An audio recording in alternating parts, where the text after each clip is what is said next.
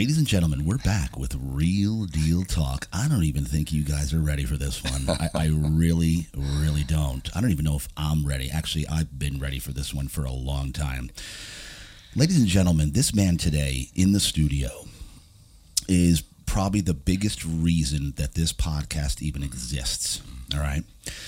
You want to talk about a leader of leaders, a man with courage, a guy that walks the walk and doesn't just talk the talk.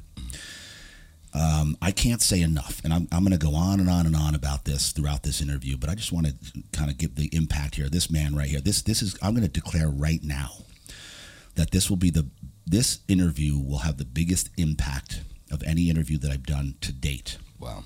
And this is number 53 or 54.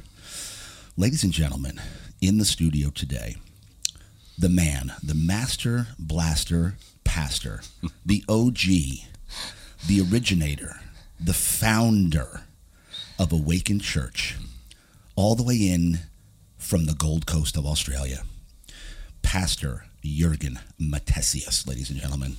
Come on. The fact that you even got my name right is incredible. Right? And I actually was going over it last night because because I don't pronounce your last name a lot.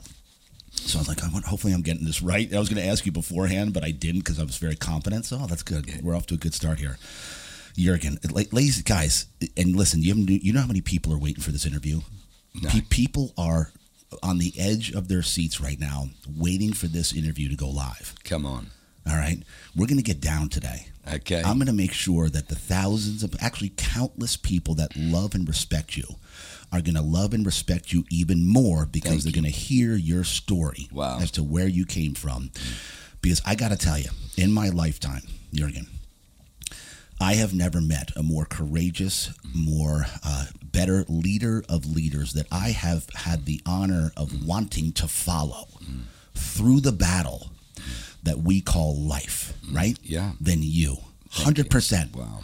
And it was the only reason I actually went. I came out of the retirement of church. I hadn't been in a church in 40 years, right? Because all I saw were hypocrites along the way. Yeah. Talk, but not walking the walk, right? Yeah. I didn't want any part of that. Then all of a sudden, Awakened Church comes around through Dr. Matt. We were doing a business collaboration. Then I saw you. And guys, during COVID, not only did they continue to worship, because Jurgen said, not on my watch, worship is essential. I'll never forget it. Yeah. Okay? And Jurgen said, no. Not only we're going to keep worshiping, but we're going to actually do a grand opening of another location. Yeah, that's right. San Marcos. Right? That was it for me. I was like, Rachel, my wife, let's try this church, because that's cojones right there. Yeah. This is a man. These are people that I want to follow. Wow. And the rest is now 2.5 years in, podcasts because of the Pathfinder program through Awaken. The list goes on and on. All right, so Jurgen, come on now. Let you ready to dig in here? I am. Right, let's go back. Let's go back to little Jurgs back in the day. Yeah. How did this happen right here? I'm sure you had a very smooth, perfect childhood, right? Oh my gosh. Well, I was born in southern Germany. My dad was actually from the East. He was from East Germany. So after World War II, basically the NATO, the United Nations agreement was that in the defeating of Hitler, they would split Germany in half, and half would belong to the West under capitalism, and the other half in the East would become part of the USSR, the United Socialist Soviet Republic. So in other words, half of Germany was prosperous and the other half lived in a dictatorship of poverty and control. So unfortunately, my dad, he grew up on the East. He grew up in poverty. Yeah. He grew up in the communist. And so his mother died when he was 5 of tuberculosis. And then his father basically just became an alcoholic.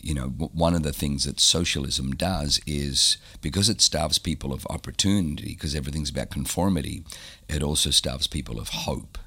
Because your hand becomes powerless. The state is all powerful and you are powerless. And so my father's father became a raging alcoholic, remarried a woman who had a couple of kids, had also lost her husband in the war. And so together they, it was just dysfunction. And so my father being the oldest, every time his step siblings would spill milk or break a window or do something, she would protect her kids from my father's wrath and tell him it was my father that had broken whatever, and so he would get a beating. And so he ended up running away from home at 14, and then back then at 18 it was you had to go into the military, you had to do service and active duty, and so he did a year of training, and then they put him as a soldier on the wall. And one night a guy was escaping, and my father refused to shoot the guy, and so they pulled him in saying, are you somebody who's compassionate towards the capitalistic cause? Are you somebody who doesn't believe in Stalin and doesn't believe in Marxism and doesn't believe in communism? And so they interrogated him, and then he had to lie. And then then one of his best friends, he said to him, listen, I'm going to escape. I'm done with the East. I'm going to go to the West. And his best friend went and dobbed him in for the equivalent of 30 pieces of silver. And so my father went to a concentration camp for 22 months. The night he came out of the concentration camp, instead of going home, he was so broken, and he was only 22. He was so broken that he knew that the East had nothing for him, and he was going to get out one way or the other. So he waited till 3 a.m. and he ran across the minefield. And so he was either going to step on a mine and get out of East Germany, but fortunately he didn't. He made it to the wall, got over the wall. And then if you look where I was born, you could not get further away from Berlin, further away from there, and remain in Germany. I was born probably 30 minutes out of Zurich, Switzerland, and probably 30 minutes from Strasbourg, France. I'm right down in that bottom corner in the Black Forest. So that's where I was born. Wow. And then there was a really terrible recession when I was about 2. And they had a severe winter in Germany, and my mum was pregnant with my little brother, and so my dad is what they call a Fliesenleger, which is a tiler. He does, those beautiful bathroom tiles and kitchen tiles and flooring. That's what he does. And because of the severe winter, he was starved of work, and so somebody said to him, "You should migrate to Australia. The weather there's sunny all year. They have no snow." And you can work all year if you like. And so he applied, and within a week he got a visa. Australia was crying out for tradespeople at that time. So the next minute I know we're on a plane, and we fly to Australia. And so the adventure begins. We get to Australia, and how old were you when you got to Australia? 3. Yeah, just before I was 3. So go back real quick. The minefield. Give me that again. So he ran across a minefield to get out of there? He ran across a minefield. So I it's really interesting that you say, because I had so much animosity towards my father, because he was a broken man, and he was broken because he never repaired the brokenness between him and his father. Yeah. And so what happens, though, when you live with bitterness and hatred, it actually blinds you.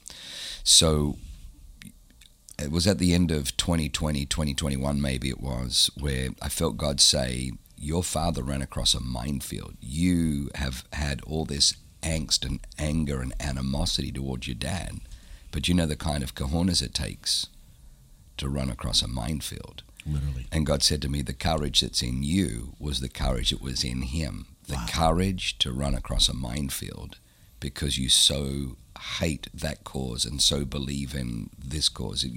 Because he believed in freedom. I remember we would watch the Olympic Games, because the wall didn't come down till 91. So I was born in 67. 1970 we moved to Australia. And I remember we would watch the Olympics, and all I knew was I was born in Germany, but I was growing up in Australia. And so we would watch the Olympics, and there was 2 Germanys that were competing. I didn't realize there was East Germany, the FDR, the Federal Democratic Republic of Germany, or Germany. And so, I would just see on the dais, and Germany wins gold. And I'm like, Dad, Germany won gold. And my dad would sit there and cuss. He dropped the F-bomb, and I could see him muttering under his lips this intense hatred. And so he told me, don't you dare cheer for that side. That's their cheat, the communist side. We don't cheer for them. And so I began to realize there was two different Germanys. And so, so he hated the control. And sadly, you know, that's what's happening right now in America and right now around the world. There's that same spirit. And there's a really good book called The Fourth Turning, and it says that what we're experiencing right now happens about every 80 to 90 years. And 80 to 90 years. Basically a lifetime. So, and the reason it comes around in one long human lifetime is because the lesson we learn from history is that we don't learn from history. So every generation sadly has to repeat the mistakes. If you go back to the 1860s right now, you'll see that there was incredible upheaval, incredible spirit of control, and there was warfare, the Civil War. Then fast forward 90 years or 80, 90 years, and now you're in the 1930s, 1940s, right. Yeah, there you go. And it's World War II. Now fast forward again, you're in the 2020s, and we're seeing that same spirit rise up in this hour. So basically, it needs people to love freedom, but you need to understand, like, you know, and you say it all the time, freedom isn't free. Right. If we have freedom, it's because somebody fought for us. And that's the story of the Bible. Like, the introduction of the Bible is a guy called Moses. And there's a Pharaoh who has God's people in bondage and slavery and captivity. Slavery is basically where you're working and have nothing to show for it. You're working, 40-hour, 60-hour weeks, and there's nothing to show. You're a slave. You're a slave to the grind, a slave to the wheel, a slave to the man. And so Moses comes and he delivers them from bondage into freedom. God, the Bible says the reason that Jesus died was so that we would have freedom. And when you don't have freedom, you don't have anything. If you don't have freedom of thought, if you don't have freedom of speech, if you don't have freedom of worship, you have no freedoms. They're the three essentials. The freedom to think how I want to think. So right now in China, they have the social credit score system, and you're told what to think. In fact, yesterday I saw a report on Kim Jong-il in North Korea. Because of the oppressive control, people are suiciding like nothing else. And so his answer was, he's now made it illegal to commit suicide. Yeah, like that's going to stop it. But basically, he will punish the family members of any family who loses somebody to suicide. So it's almost like this, he's trying to invade the family to control. If people are dying, you may want to take a look at you. It's not making it illegal to commit suicide. But that's the world that we live in. It's where freedom is, people flourish. People never do well in captivity. In fact, there's a reason that we take criminals and we put them in captivity. We put them there because it's a punishment. It's never a reward. Right. Well, you got these nations now, and that's what we saw in 2020 with the lockdowns, and I just couldn't handle it because I saw it was an invasion of freedom. And I knew that there was a deeper agenda. It was BS. They were never about trying to keep us safe from COVID. I got COVID straight away. Yeah. I had my tonsils taken out when I was 8, so I got no filter in here. The tonsils are a filter. Yeah. So I got hit in October, late October, with this virus, and I'm like, man, like the flu gets upgraded every year. I don't know what is going on. I've never been hit like this, but I'm kind of like I don't like to take drugs or antibiotics unless I have to. So Dr. Matt, who we both know and love, said, "Oh, dude, you know what you need to do? You need to take some oregano oil." So, and he told my wife that I needed, I think it was like 3 or 4 drops. Yeah. She thought 3 or 4 vialfuls. Oh, gosh. Oh, dear God. I got, within 3 days, I kicked this virus out of my system, but I stunk like a pizza. I smelled like a pizza. How did it taste? It was brutal. Oh, it's brutal. And so, man, I'll tell you what, it's unbelievable. Like the more I think about it, the way that what my wife and I, our life, because my wife and I, 22 years together, we didn't think our life could get better, more fun, more fulfilling, because we've been on all cylinders until Awaken and God and Jesus came into our life. Wow, we didn't think it was possible. Yeah. And anyway, it's like for you to look at the parallel going back, right? Because we're about the 90-year mark. Yeah, that's right. All right, so go back to now. All right, so you get to Australia. Yeah. Okay, 3 years old, 4 years old. Go from there. Okay, so we get to Australia, and it's really... Hold on. Hey, Spencer? In the restroom? Okay, because I can hear the radio. You can't get over there, huh? All right, when he comes back, I'll tell him. Okay, sorry, I can hear the radio. You can hear the radio? Yeah. Oh, wow, okay. Yeah, I can hear little things. He's amazing. Okay. He's amazing. Yeah, So we moved to Australia. What was really funny was, my dad didn't have any other plan other than get to Australia. Right. And so we literally, I was telling my Leanne the other day, we're 31 years married this August. Wow. And when we got out of the airport, there were two coach lines, two buses. One was heading north and the other one was heading south.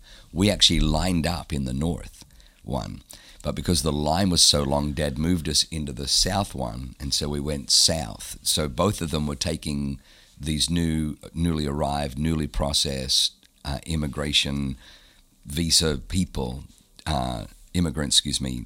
One was north and one was south, and my dad was trying to get north because he heard the weather was even warmer the more north you go. But we ended up, just out of convenience, getting on the south bus, and so we ended up in Wollongong, where I grew up, in a place called Fairy Meadow, where there was a hostel.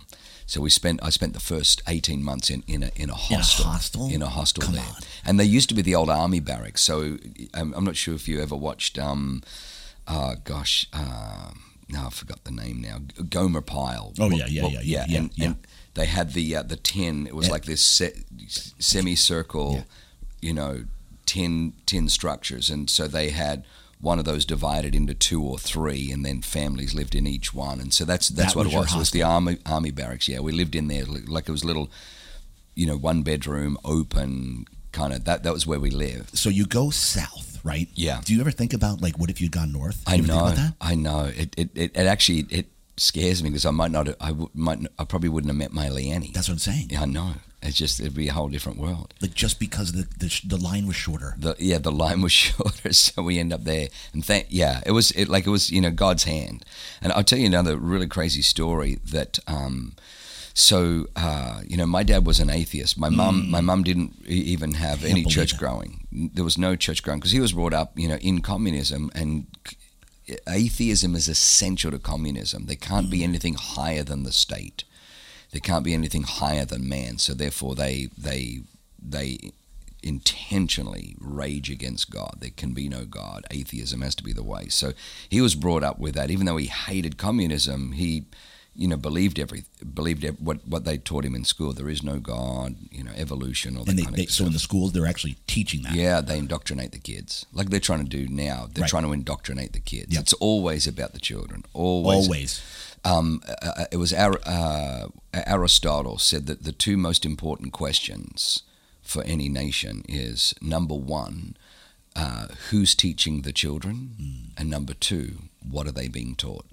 The 2 most essential questions for a nation. Actually, excuse me, it wasn't Aristotle, it was Plato. Plato said the 2 most important questions any civilization must ask itself. 1 is who's teaching the children, and 2, what are they being taught?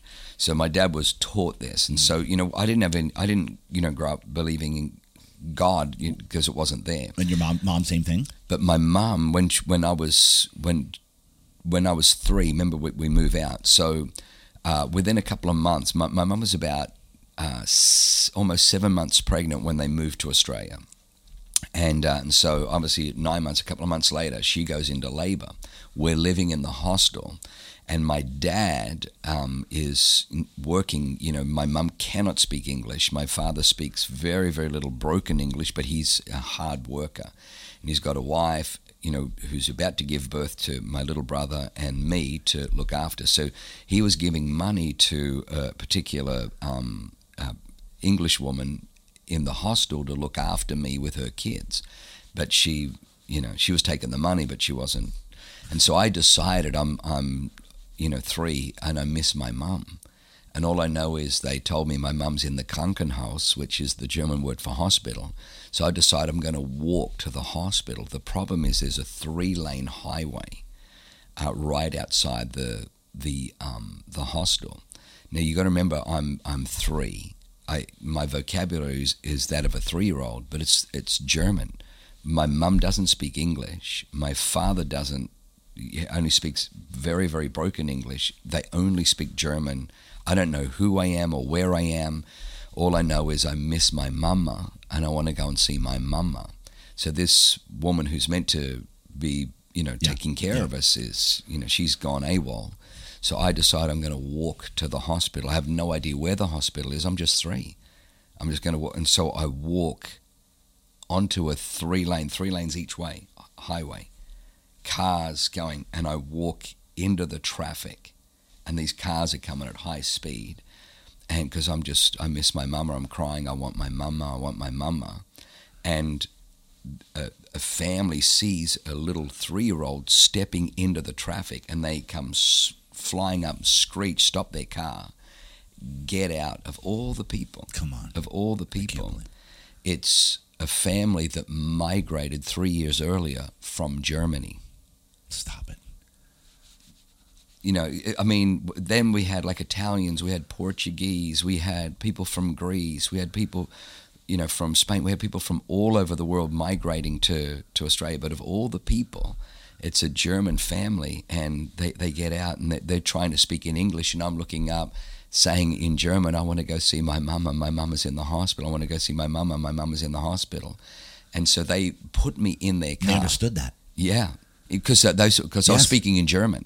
And so they understood German. They're like, this is crazy. Here's this little German boy. So they put this little German boy in the car. I mean, I could have been abducted. I could have been abducted, murdered, you know, by anybody. Ran over, died. I'm 3. Of all the people to stop, like this is God, this is angels, have directed just at that right particular time. So they take me to the hospital. My dad's out working, trying to make money so that we could live. And so we get to the hospital, and the lady at the administration of the hospital is, you know, saying, listen, right now we've got, you know, about 40 women who are, you know, this 3-year-old, he doesn't even know his mother's name. You know, what's your mother's name? And then they just said, listen, is there a woman here who can't speak any English? Because he can't speak English, he can only speak German. They're like, well, actually, there is a woman in the maternity ward, and I think she's just gone into labor. So my mother just gave birth to my little brother. They put her back in. She's nursing, and then they walk in with me, and here's this couple saying, hey, we've never met you, but we're German as well, and this is what happened. So, you know, my mum knew then that God's hand, I mean, she killed my dad, but she knew God's hand was over my life, even though she didn't believe in God. So there was just these little moments when I look back. Oh my! Like God. it was supernatural. There's no way that, you know. So what happened with the family that they became really good friends. They became really, really good friends of my mum and dad. Yeah, for years. It was like, and that my mum and dad didn't know anybody. Now all of a sudden they know this family, and this family saved me, and it was just a really beautiful story. Was he upset that you took off? In a way, at first, you know what? He was really mad with the woman because he gave this woman money to take care of his son, and the woman wasn't doing it. You know, and she was, she dropped the ball. Well, she was spending the money on alcohol and cigarettes, and so I think my mother said that she was probably drunk more days than she was sober. So I think she was just getting hammered. And again, there's no judgment because, you know, people don't get hammered because they're bad people. Right. They get hammered because they're hurting. That's right. You know, and they're trying to numb the pain. They're sick. Yeah. Yep, no doubt about it. All right, so hostel. What got you out of the hostel? So my dad... What was Dad doing, by the way? What was he working? What was he doing? Yeah, so he was tiling. So he met these Italian people and they gave him a trial. They gave him a trial. So there was a floor in a showroom. It was like a showroom floor. And they basically said to him, listen, we're going to give you this and we're going to come back tomorrow and see how you got on, because it was a 2-day job. And my dad, being very German, the Germans are precise and hardworking. It's a beautiful part of the German culture. And so the guy sent his kind of like the second in charge, the VP, to check on my dad 4 o'clock that afternoon, see how he was getting on. He should be about halfway. Go and check on him. And when he walked in at 4, my dad was just with a mop finishing. He'd finished not only the entire showroom, but had grouted, and now was just. So once you put the grouting in, you then clean it up. And the guy couldn't believe. So they hired my dad on the spot. And so he was paying for the rent at the hospital and hostel and food, and then at the same time putting money away to save. And so after about, I think it was close to 18 months, he'd saved enough, and then there was like a house and land package that came available, and so he kind of bought that, and it was pretty steep. It was the land was $1,200. And the house and land was just shy of $6,000. And he thought, man, how am I ever going to pay off $6,000? That was 1971. And so he was doing the tiling for this company. Yeah. Right? Yeah. How many days was he working? He was probably working 5-6 days a week. Yeah. And then the hostel. Yeah. This is where you're sharing a bathroom with how many people? Oh my gosh, yeah. There were hundreds of migrants, yeah. And what was really sad, there was a little girl who was my age, that her name was Claudia, and I would play with her every day. And she was from Austria, and then one day I went there, and there were police at her, and there'd been a pedophile in the area, and to this day she's still missing. And there was a number of kids that had been abducted and taken away. And they never found her body again. It was really sad. She was 1 year older than me. She was 4 and I was 3. But we would play on the swings together and on the playground together. And this is at the hostel. At the hostel, yeah. Oof, wow. When I was in the military, I stayed in hostels all over the world. So I understand how. But mine were much better than that. Yeah. Right. At least we had like an actual room. Yeah. And a bathroom. Yeah. Anyway, all right. So when you come out of the hostel, how was that? Do you remember this? Yeah, I do. I remember we moved into a really poor neighborhood because that was all we could afford, And so anyone that says, again, obviously, speaking as a pastor, so I didn't grow up. I didn't even know what a pastor was. And sometimes you can introduce, here's the pastor, and people are immediately going to think, okay, he's going to talk religious stuff that's actually completely irrelevant to me having a life. But you need to understand, like, I grew up in atheism, doing everything the world told me, and it didn't bring any fulfillment. But it was when I met Jesus Christ that I found that God actually, he didn't write the Bible as a list of do's and don'ts. He actually wrote the Bible as principles that release his power and his life, and to show you things that we call sin, transgression, that block his power, that block his blessing, that block his goodness from flowing into your life. The Bible says the wages of sin is death. Jesus came that we could defeat death and have life. So if you look at the Bible through that lens, like when it says don't do something, it's because it's going to harm you in some way. Right. When the Bible says do something, it's because it's going to bless you. So we moved to this place called Dapto, and to this day, if you meet an Australian and you mention the word Dapto, it's a byword. We were famous for our dog track. Everyone knows the Dapto dogs. It was ghetto. There was lots of what they call commission houses, which was low-income housing that the government sponsored. And so as soon as you take responsibility away from people, you take authority and you strip them of any level of accountability or motivation, or and so where we grew up, it was poor, fights, gangs, crime was all normal. And so I grew up in this place called Dapto, but just the next town over was a place called Albion Park. And Albion Park was known for its beautiful farms, and it was just green and lush and beautiful. And I'll show you a photo sometime. It's surrounded by what they call the escarpment, which is a beautiful, stunning mountain range, and it's got like rainforest and rivers and everything. That's where my Leanne grew up. So it was literally like the next town over. God was growing my beautiful bride. So we would regularly go there, but Dapto, and it was right there. It was next door. Right there next door. Yeah, not far. Yeah, in fact, it's so funny. If I type in my street address and then I put Leanne's street address, it's exactly 10 miles on the dot. Wow. Yeah, exactly 10.0 miles from my door to her door, where she grew up and where I grew up. It was hilarious. Like 10 miles away, God was. Yeah, and I remember as a kid, I remember in the 3rd grade, my this is going to sound funny because my name's Jurgen, but my teacher was called Mr. Bergen, Colin Bergen, and he was. If I look back, the greatest teacher was Colin Bergen, Mr. Bergen. He was just incredible, and he really loved me. He was like just a really great, strong, but and he would play the piano accordion, would sing, and he'd teach, and we'd learn. He was a really, really great. And I remember one day he forgot his lunch. And so in comes this. I mean, the most beautiful woman I've ever seen in my life. I mean, my God, you're in the third grade, so what am I, like 8? Right. In comes this woman. She's got this kind of blonde, light brown, kind of sandy beach colored blonde hair, just gorgeous eyes, gorgeous face, most beautiful thing I've ever seen. And she comes in, she puts his lunchbox on the desk, and she leans in and she gives him a kiss. And so, we're all little 8-year-olds, we're like, woo, going on like this. And, and then he kind of blushed a little bit and said, oh, that's my wife.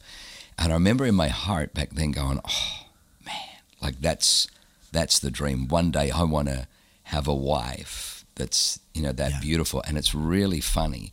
If I close my eyes and I think of what she looked like, because that was so long ago. Yeah. When I think of her, I actually see my Leanne, because my Leanne's got similar colors and similar features. Yeah. So it's really funny. I see my Leanne, and I didn't even realize then God, because the Bible says in Psalm 37:4, if you delight yourself in the Lord, He'll give you the desires of your heart. And so, it's amazing. Like that was one of the desires that was hidden in my heart as an 8-year-old. And God says, oh, see, hey, you had this as an 8-year-old? Have a look at the picture. See this? I'm like, oh, God, you just blow me away. It's amazing that you remember that moment. Yeah. Third grade. Yeah. Because, at that age, we remember a couple things here and there. Yeah. All right, so keep going. Well, anyway, it's because the only other woman that I knew that I loved was my mother. Your mom, yeah. So there was cute girls in the, but so your mum's your hero. But then when I saw this, I'm like, hang on, wow. Well, what's that? Okay, wow. Oh my gosh. All right, keep going. Third grade. So all right, grade. so then again growing up, without God, I went to Dapto High School. And you said your mom. Yeah.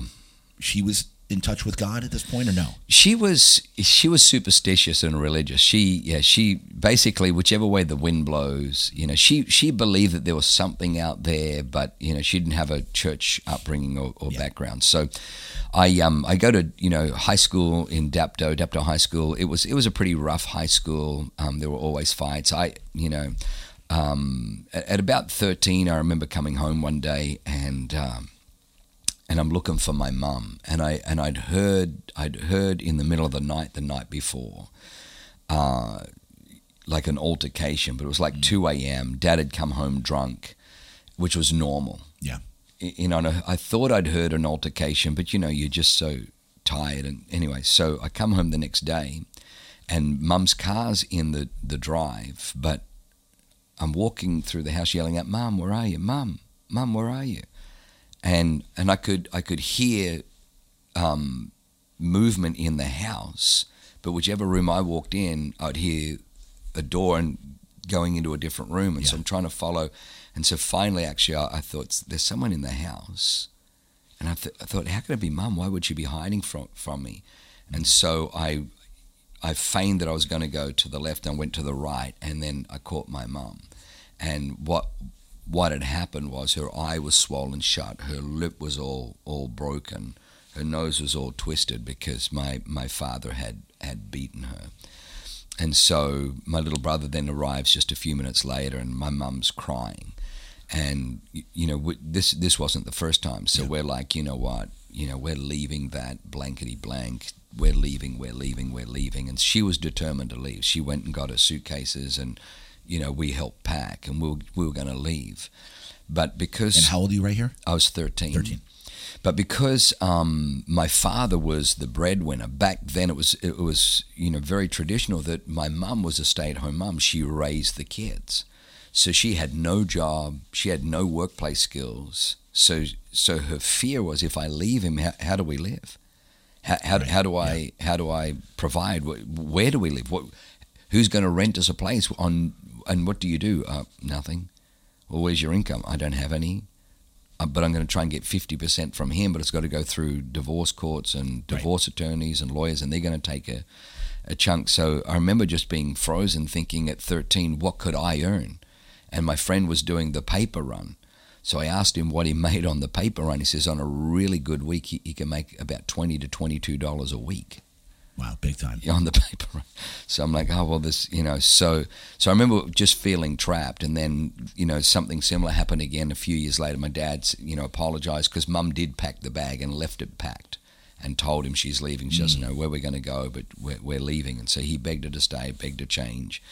But behavior modification is different to repentance. Yeah. And the difference, behavior modification is, out of a fear of loss, I'm going to change. Right. Out of a fear of loss. But it doesn't last. And so that's behavior modification. Repentance is, I need to change because there's something broken in me that I need to come to God clean and say, God, will you help me? And then all of a sudden his power and his grace comes in and you change permanently. That's the difference. So my dad never got to that point. So when I was 15, he did the same thing again. And this time I was 15, I thought I'm going to protect Mum. I'm a couple of years older, so I went to protect Mum, but he was so intoxicated that he, when he saw me, he took it like a threat that I was threatening the alpha. And, he punched me in the face, knocked me to the ground. And it really devastated me. It wasn't just the physical. I can't even remember. Is that the first time he actually struck you with a fist? No, many times before that. But this one was like he looked me in the eye with rage, and like almost like this. It was demonic. It was demonized. Like this. Don't you ever challenge me. Don't you ever. Like it was like this. Other times it was just in a rage. He would just swing and hit. This one was like like put me in my place.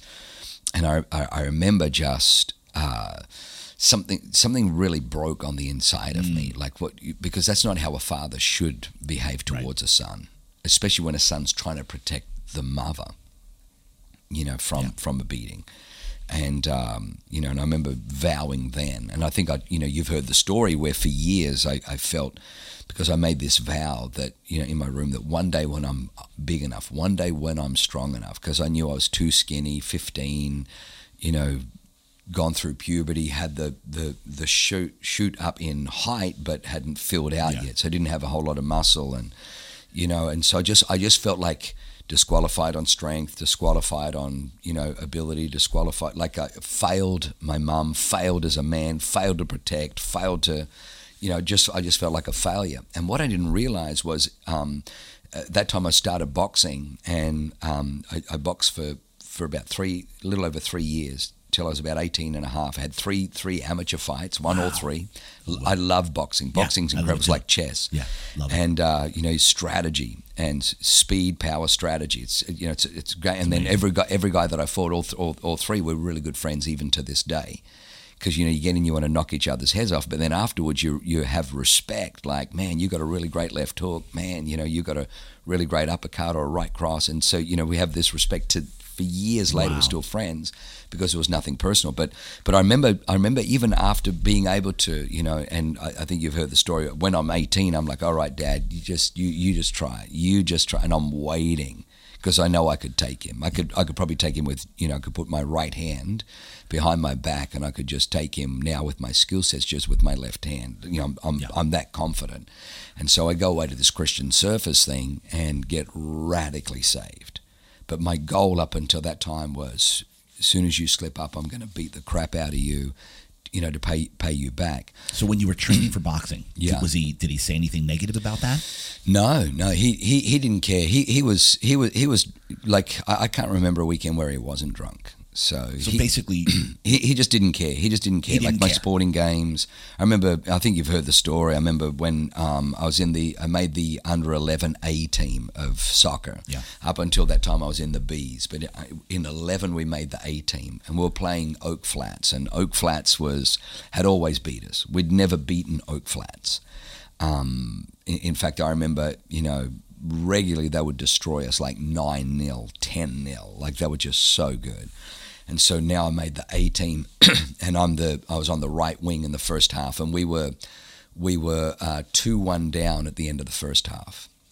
And then they said, listen, we're going to switch you from right wing to striker. So they pulled me into the striker. And they score straight away. So now it's 3-1. We're 3-1 down. It's 5 minutes into the second half. And just by switching me from the wing into the thing, anyway, I end up scoring 3 goals and we win 4-3. It's the first time we'd ever beaten Oak Flats. So the coach is jubilant, everyone's cheering, all the parents, because we finally, it was like we took down Goliath. Yeah. And I remember at the end of the game, my dad's on the sideline, and coach has got me up on his shoulders, and everyone's cheering, and we won 4-3, and I scored a hat trick. And so I remember, they put us down. We're walking back to the car, and I thought, oh, that's interesting. Dad didn't say anything. He must be saving it for when we get to the car.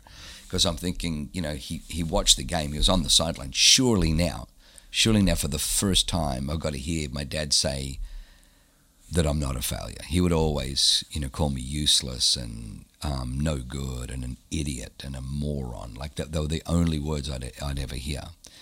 And so I get in the car, and he just starts the car. And it's just quiet. We reverse out, and it's just quiet. It's a dirt road to get back onto the main road from the soccer grounds, and he's quiet along the whole dirt road. We get onto the main road, we're driving, and he's still quiet. I'm like, I said, oh, Dad, like, what did you think of the game? And as he's driving, he just looks over and he says, when you run, you look like an old woman. He said that? Oh. That's what he said.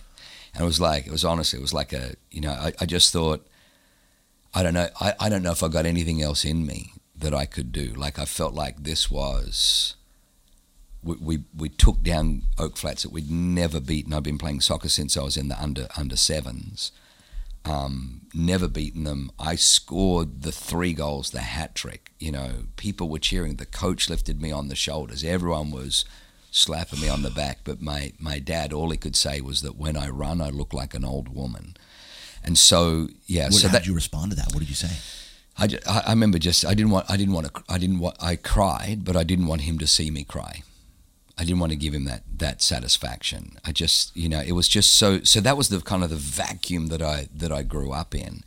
And so that's why I say, like if you would have said to me, one day you're going to be a father, and one day you're going to be a father to people who aren't your sons, in a church setting, I would have said the one thing I've got no blueprint on how to do or how to be is a father, and the other one is how to be a man. Like I'm so disqualified. Like I had, how do you know a line's crooked? Well, a straight line tells you this line is crooked. I had no straight line on what manhood looks like, because anything that I thought was, I was a failure, wasn't strong enough, wasn't powerful enough, wasn't built enough, didn't have enough, couldn't protect, couldn't, score 3 goals, we win the game, but even that's not good enough. So I just had anything that I thought, oh, this might be it.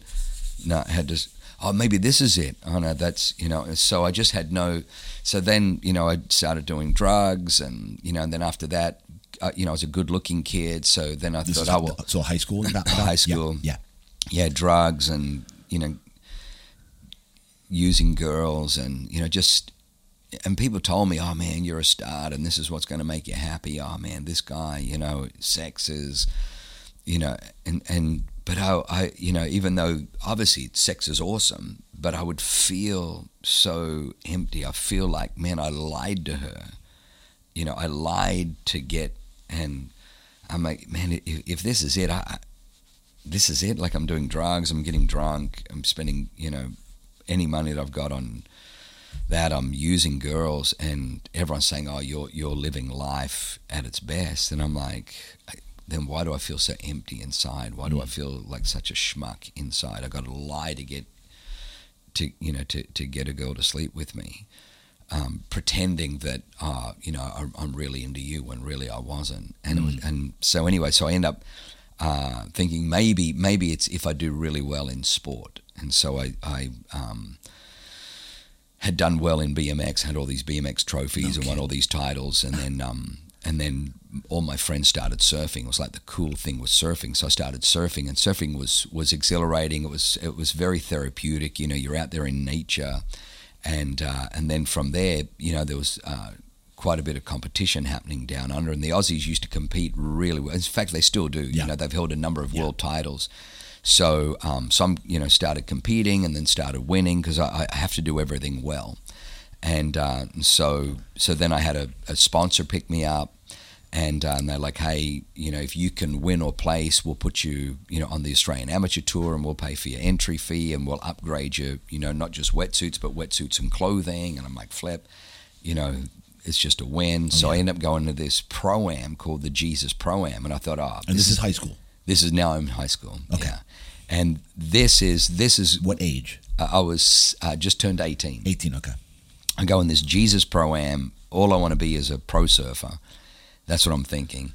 And I thought, was it Jesus Pro-Am? That's what they called it. So I'm laughing my head off, and I'm thinking, just the name. Did your dad know the name of this thing? No. Yeah, he did. Again, he was drunk. He wouldn't have known. He didn't know where I was. So when you say he was drunk, was he like 7 days a week just drunk? I think he was the German pride, so he would work. He would be fastidious about working, all week. And I remember he would come home from work about maybe 4:30 in the afternoon, but fall asleep on the sofa because, he'd drinking, partying all weekend. Yeah. And then but Friday, Saturday, Sunday would be, they'd just be drinking all day. Yeah. And anyway, so I go in this Christian surfers thing. There should have been no surf, but there was this these massive waves that came from nowhere.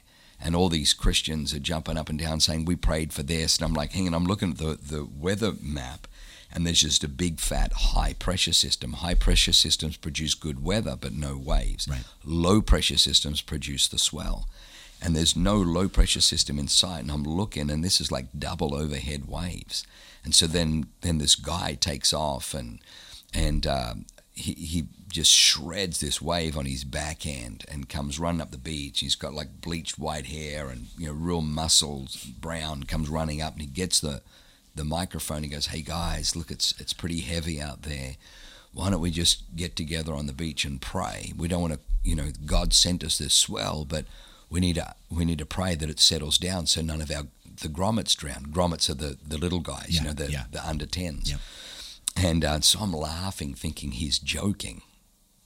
I'm laughing because I have no bearings on Christianity or faith, or that there's a God that answers prayer. And then I watch them all huddle around him, and they all start praying. And I'm like, that guy can't be. He's not a Christian. He doesn't look like a dork. That can't be. He looks cool, and he shreds on a surfboard. There's no way. And then I thought, oh my gosh, must have gotten brainwashed, because he actually believes this stuff. But I'm looking out at the surf going, this is a groundswell.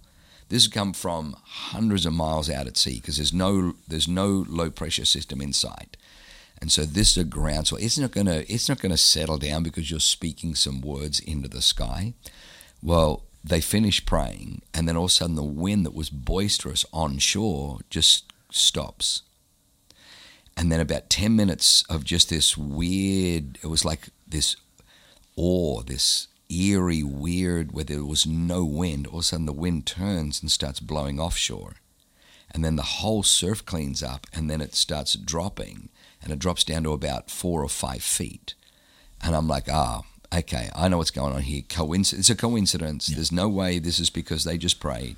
This is a coincidence. And that's what happens with ground swells. As soon as they come up, as quick as they come, is as quick as they leave. This is a long weekend. Sadly, it's now, it's Saturday morning, the kickoff of the competition. Probably by, 1 o'clock this afternoon, there'll be nothing left. It'll be dead flat like everywhere else. No. It stayed 4 or 5 feet for the entire weekend. It was the most perfect surf the entire weekend. So that was the weekend where everything that my brain said this will happen, God did the opposite. It was like God was showing off that He controls nature, that He can direct the waves.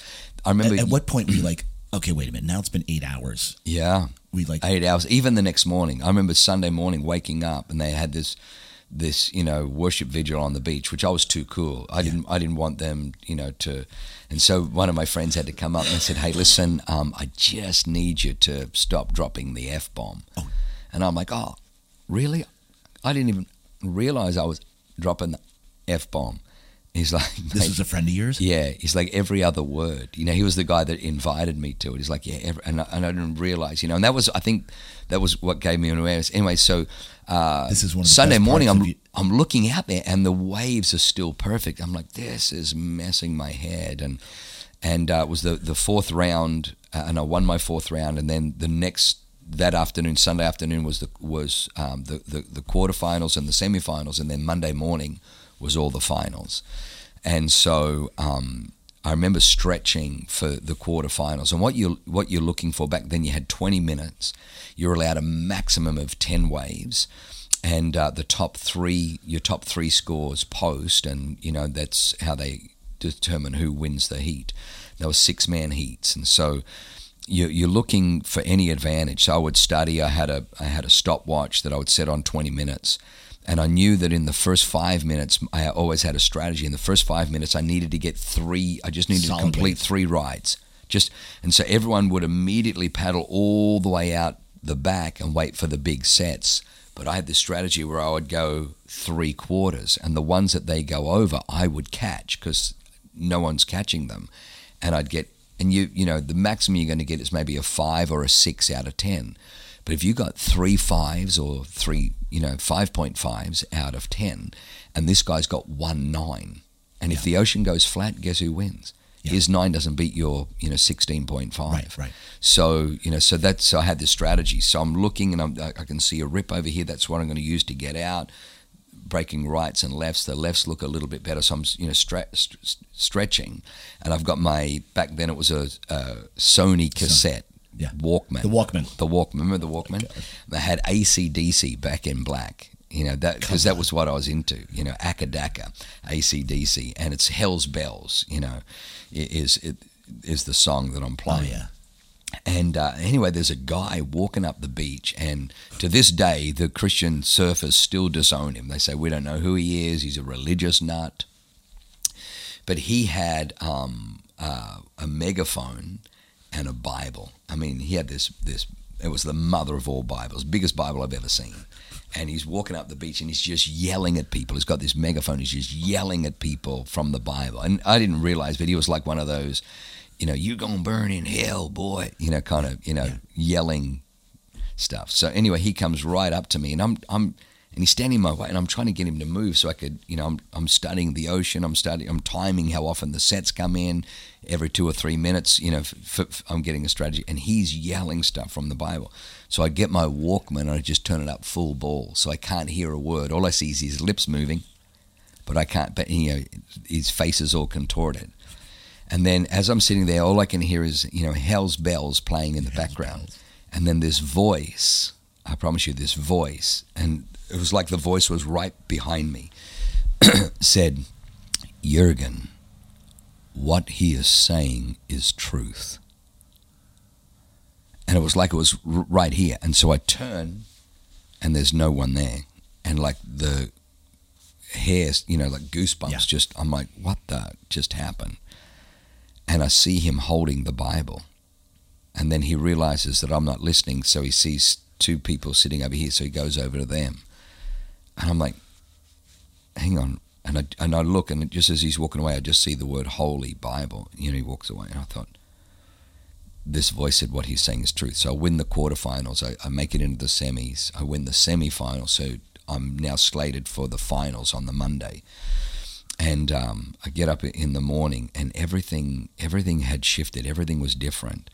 And I just, this thing, what he's saying is truth. What he's saying is truth. So then I started asking my friend questions about Christianity, about God, and everything. And then the next morning, you were the next morning, yeah. And he was 28. He'd made the open final. I'd made the under 19 junior final, and he had this thing in his car that he gave to me that he had laminated, and it said, I asked of God, how much do you love me? And God responded by stretching out his arms and saying, this much, and then he died. And I remember just looking at it. It was like the thing that was starved in my life was that love. You know, my father could never say anything positive. The whole reason, the whole motivation for being at the Christian Surfers is I felt like if I just could accomplish something, then maybe my dad would love me, maybe. And so, and then he just says, you know, I just feel God tell me that he wants me to give it to you. And so I put it up on my wall when I eventually got home. But I remember just sitting on the beach looking at it. I asked of God, how much do you love me? And he stretched out his arms and he said, I love you this much. And then he died. And I just saw the picture of Jesus on the cross. And it was like the gospel began to kind of pierce and penetrate and make sense. And the next minute they're calling me, you know, for the final. I get in the final and I place fourth. And then they get the guy who came first to do a speech. And he gets up and he talks about how he had run away from God, you know, and he said, you know, if you're running away from God, whatever you do, he was a Baptist pastor's son, and he, you know, didn't want anything to do with God. He was always getting called the God boy and the preacher kid and, you know, everything at school. So he ran away from God. He says, look, if you're trying to get away from God, whatever you do, don't be a carpenter. So I lean over to my friend, why not? He goes, Jesus was a carpenter. I'm like, really? He's like, F-bombs. I'm like, oh man, I'm so sorry. He goes, yeah, Jesus was a carpenter. I'm like, oh, you know, didn't make any sense. And so anyway, then he tells the story about how, you know, he'd been boozing and drinking, and, you know, he said he was doing things with his girlfriend that he knew he shouldn't be doing, you know, he was raised better than that. But he was working on the job sites, and in the summer it gets really hot, so they'll start at 6 and they call it knock off, but they'll finish around noon. So, you know, before it gets too hot, you know, that 12 o'clock to 3, 4 o'clock in the afternoon, it's just too unbearable. Right. So they start early. So, you know, but it was an hour drive from where he lived, so he had to be up at 5. And so he's now said it's his third night in a row where he's leaving his girlfriend's place about 1:32 in the morning. So he's been surviving on just a couple of hours sleep. And so he's driving home and he began to fall asleep at the wheel. And because it was summer, because it was hot, he had no air conditioning in his car, it's all muggy. And the next minute there's a turn in the road, and he's missed the turn, and he's gone over the embankment, and he's flying down the embankment. He's off the road now, and there's a tree in front of him, and he just knows, you know, in a split second he's going to die. And he said his hands came up in front of his face, and out of his mouth came Jesus. And then instead of an impact, there's no impact. And when he takes his hands down and opens his eyes, the car is back up on the side of the road, driving along the road. And so he pulls the car over. Did he just dream that he went off the embankment, or did he really go off the embankment? So he thought, I must have dreamed that I got off the embankment.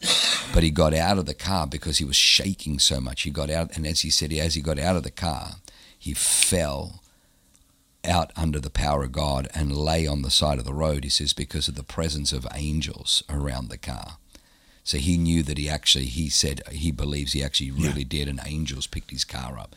And he said right there he rededicated his life to God. And then he said, you know, and there are people here and you've tried drugs and using girls and booze and everything, and you're empty on the inside. And then that voice said, Jurgen, he's talking about you. And I look behind me again, and there's no one freaking behind me. I'm like, who is this?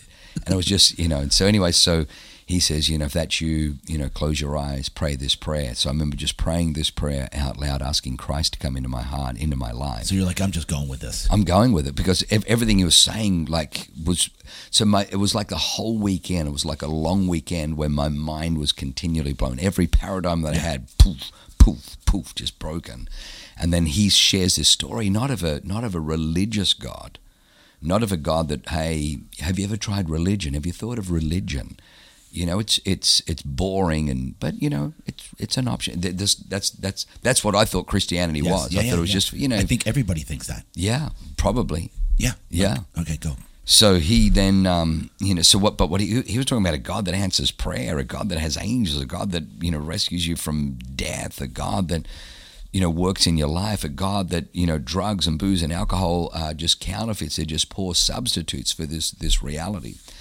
So I prayed this prayer.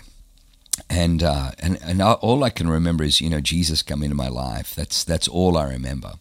But JD, when I opened my eyes, it was the most freaky thing, like, because the prize giving was at gosh, what was the name of the beach now? Not Palm Beach. It was Caves Beach in Vincentia, and we're sitting outside, and there was trees and grass and the prize giving, and I look, and I see all the trees and I see all the grass, but I could hear the birds and I could hear singing. And it was like, the only way I could describe it was like, up till that time, my life was a dream, and I'd awoken from the dream. Hence the word awaken, church.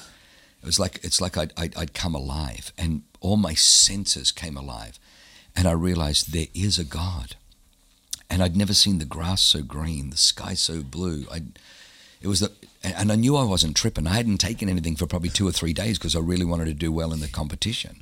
So I knew this had nothing to do with drugs. I knew there was no drugs in my system. But yet I had this most euphoric, and I remember we were driving home. It was a couple of hours to get back to my home.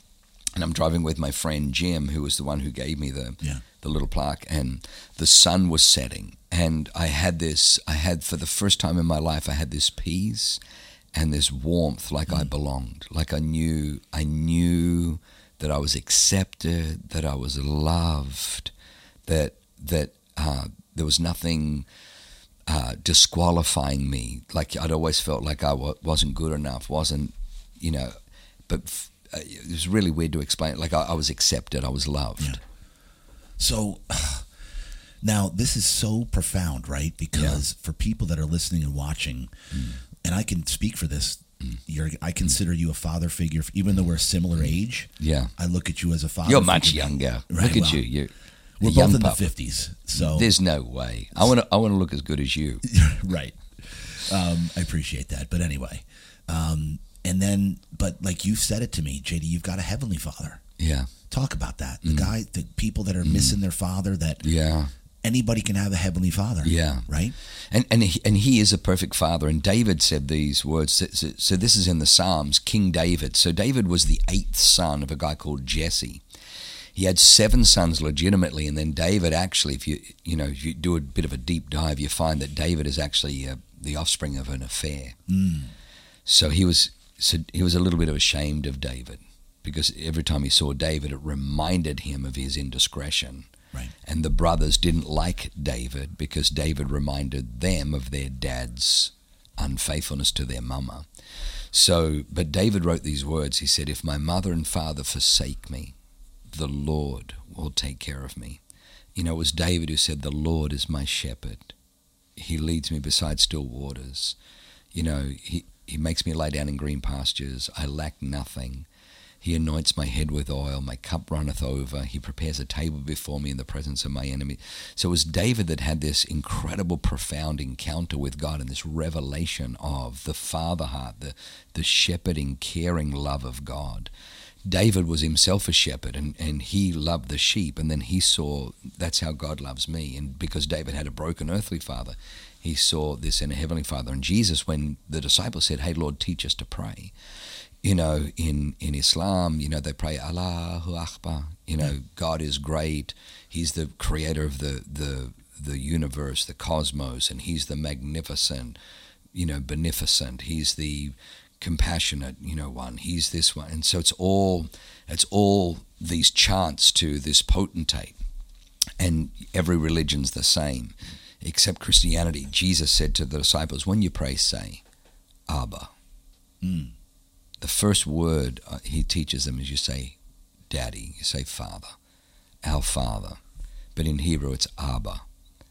Father, who art in heaven, holy is your name. Thy kingdom come, thy will be done on earth as it is in heaven. And then the next verse is a verse that really shatters most people's perceptions of Christianity. The next two words is give us. Give us this day our daily bread. Which is, even you may have heard it, Christians will pray, Lord, we just ask, Lord, that, Lord, we just come before you, and we just asking the Lord that you would we just ask that, we just, like we're an imposition. Yeah. And that prayer, it sounds sincere and it sounds religious, but it's completely the antithesis of what Jesus said. Jesus says you address God as your daddy, your father, and then you can say, give us. My children, I have to remind them, please. Right. Thank you. Yeah. There's no please or thank you. He's like, give us our daily bread and forgive us our trespasses as we forgive those who trespass against us. Lead us not into temptation, but deliver us from the evil one. Yours is the kingdom, power, and glory forever. Amen. And so it's interesting. Even Jesus there says, I want to show you when you pray, you're praying to a Father who is not just benevolent, but who is your Abba Father who loves you. And you can say, Daddy, give us our daily bread. Forgive us as we forgive. It's a real powerful prayer. So, God is a wonderful Father, and what I found was every area that was broken, He gave me a revelation in Scripture of what a perfect Father He is. The most perfect Father is not a performance-based Father, right? And that's all I knew. I knew that somehow I just felt like if I could just perform well enough. Obviously, the hat trick. Winning the soccer game, beating Albion, beating Oak Flats. Maybe it was sporting success. Maybe it was physical strength. Maybe it was no matter what I did, I couldn't perform. And then when I came to God, God didn't love me based on my performance, which is what everybody told me. Right. Everyone told me that God is this, capricious killjoy in the sky, following people with a stick, listening. If you're having too much fun, He's going to come over there and throw a wet blanket over your party and, pour a bucket over your head and, then condemn you for you're having. That's what I thought. And instead I find this God who loves me, not because I perform. I remember when I was first a Christian and the first time I sinned, after I'd given my life to Christ, I went out and got toasted with my friends a week after I gave my life to Christ. And I felt so guilty. And, because I thought I could stand up to the peer pressure, and I realized, oh my gosh, I can't be with these guys. And because it started off, I'm just going to drink orange juice, then it was a beer, then it was a second beer, then a third, and then they all start doing, double Drambuie shots, and then it was like Jim Beam and Coke, and before I know it, I've got no money left in my wallet, and I'm just toasted. And so I remember waking up the next morning, absolutely hungover, feeling so condemned, thinking, oh, I've let God down. He's probably rejected me and discarded me. Instead, what I found was His love never left, and His love was there. And it took probably the next year or two to process, because I was so damaged, that God doesn't love me when I'm good, and He doesn't stop loving me when I'm bad.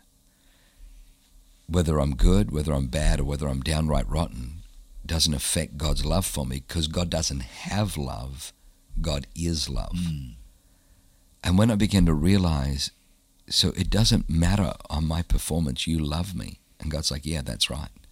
So I'm like, well, hang on, that can't be right. So you're telling me that if I reach out and I do this sin that I know your Bible says I shouldn't do, you'll still love me? He's like, yeah. I'm like, hang on, no. If I'm doing this and I know it hurts you, I know it's wrong, you told me not to do it, you're saying you still love me? He's like, yeah. And he's like, Jurgen, I don't punish you for your sins. I'm like, yes, you do. The Bible says, he says, no. I don't punish you for your sins. You punish you by your sins. He says, you think you can break my commandments? You can't break my commandments. All you do is you break yourself against my commandments. My commandments are there to teach you how to have life. He says, you can knock yourself out. You can go and do all the sins you like. I won't stop loving you, but you're going to have to deal with the consequences. You go and do drugs, you'll become an addict and have to go to a recovery center. You go and drink alcohol, you're not going to have any money, and become an alcoholic. You're going to have to go to a recovery center, or worse, you may end up in prison. You may do a hit and run. You may get behind the wheel of a car. Yeah. Now you got regrets, remorse. He says, I'll still love you, but I've got better for you. I don't punish you for your sins. You punish yourself by your sins. And it was like this. My mind was just. And then I remember, I found this church called Wollongong Church of Christ. Yeah, that's what I was going to ask, is where it went from there. Oh, this is the best story. Have you got a minute? Yes. So this is the best story. Got a minute? Best story. So I have this radical encounter with God. My whole life changes because I didn't realize I'm born again. I was sleeping with my girlfriend at that time, and I remember, every time I would sleep with her, I was 18, she was 17 at that time. Her name was Debbie. I still pray for her. It breaks my heart. She was a sweetheart. But we'd have sex. I'd feel good. I'm like, oh my gosh, does life get any better? Surf was pumping a day, and then I got to, have sex with beautiful Debbie, blonde hair, blue eyes. Now I'm a Christian, and I remember, a few days later, we're together, just hormones raging, and we have sex, and I'm driving home thinking, what the heck is wrong with me?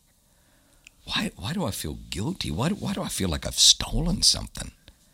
I had no idea. And then the next night I go to Bible study with the Christian surfers, and they say, yeah, sex is for marriage. I'm like, you guys are just old prudes. And then they start showing me the Bible. I'm like, oh my God. And so after a few weeks, I realized I can't be with Debbie and not, because that line's already been crossed too many times. I already know what it's like on the other side. So I ended up having to, break up with her because I couldn't control myself. But I didn't want to have that wash of guilt. So I just make this vow. I said, okay, God, I know I'm broken, and I don't want a girlfriend till you give me the one that I'm going to marry.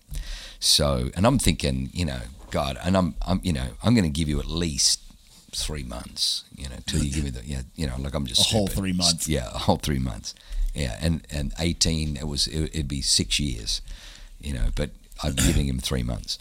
So true story. So I leave school and I get a job as a fitter and turner, which was kind of the entry level to becoming a mechanical engineer.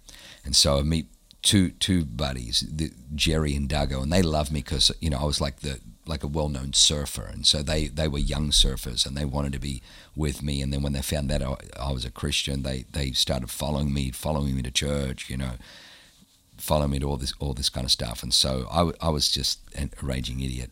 And so I said to them, hey, listen, we're going to go to the movies. So we go to the movies on the Saturday night. We get into the movie theater, and back then they would have the main feature, but before the main feature they always have like a like a little 10-minute cartoon or something. Then it was intermission. Everyone would head off to the tuck shop and get popcorn and soda and candy and whatever, and then then you'd get back in, and then the lights would go down, the main feature presentation would come on and be the movie. So we're all sitting. I can't remember what the movie was, but all I remember is we're in there for the first little 10-minute feature film that they just tack in there. It's almost like a support band opening for the main event. And but there were these 3 cute blondes in front of us, and there's 3 of us and there's 3 of them. And I remember the one sitting right in front of me was the cutest of all 3. So I'm thinking, God, wow, you move fast. I've only broken up with Debbie like a month ago, and already, God, that's what I'm thinking. So anyway, at the intermission, Duggo was I think like 6'4", 6'5", and so I get up because these 3 girls go out to the the store to get the candy and popcorn and everything.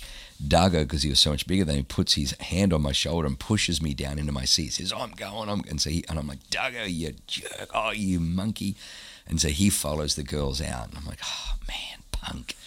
And so anyway, the 3 girls come back and they sit down in front. And then I just look and I see Duggo behind them.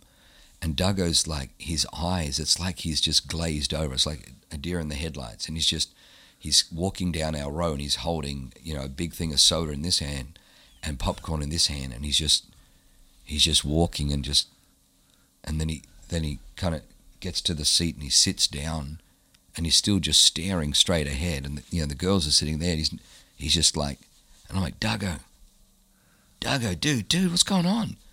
Duggo, you all right, bro? What's going on, Duggo? And he goes, you know those 3 girls? I'm like, yeah. They're Christians. I'm like, whoa, they're Christian. So I tapped the cute one on the shoulder. No way. I said, excuse me. I said, are you a Christian? She goes, yeah, I'm a Christian. I said, so am I. She goes, I said, yeah, I had this encounter with God on a beach through Christian surfers. She goes, oh, wow. She goes, what church do you go to? And I hadn't yet started going to church. I'm like, oh, crap. What church do you go to? She goes, I go to Wollongong Church of Christ. This is a Saturday night. I said, so do I. She goes, really? Since when? I said, since tomorrow. No. So the next day, so she said she'd meet me at Wollongong Church of Christ. I said, oh, I'll meet you there. And the service started at 10. So I said, I'll meet you there. She goes, meet me in the foyer at 10 to 10. And I'm singing the whole way home.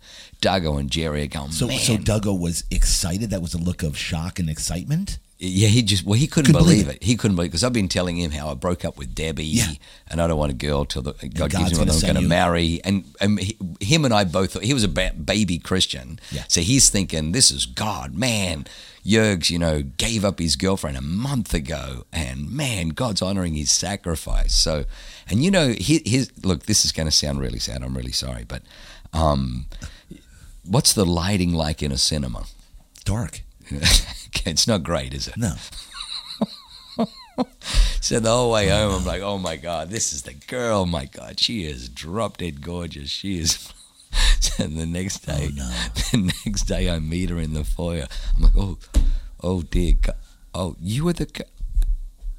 So anyway, but it was God. It was God just kind of feeding me these breadcrumbs, So I ended up in Wollongong Church of Christ, and she was a sweetheart, but she wasn't the one for me. She looked very different when there was no lighting, but she was a lovely, beautiful. Here I'm thinking it's Leanne. No, but she could sing like an angel. This girl, my God, and was a sweetheart, and was a great leader, great person. But that's when I got to this church, and so the church was filled with like cool young people, and the back then they didn't call him a pastor, or in that denomination they called them the senior minister. The senior minister, he was so avant-garde. He was so he completely threw the playbook out the window, the way that he did church. Every service we would have items performed by the young people, whether sometimes it'd be a comedy thing or a song or a drama or something. It was always excellent. And the worship was, you could feel the worship, and people would, there was the first time I remember lifting my hands and feeling God and feeling the presence of God, and his preaching was brilliant.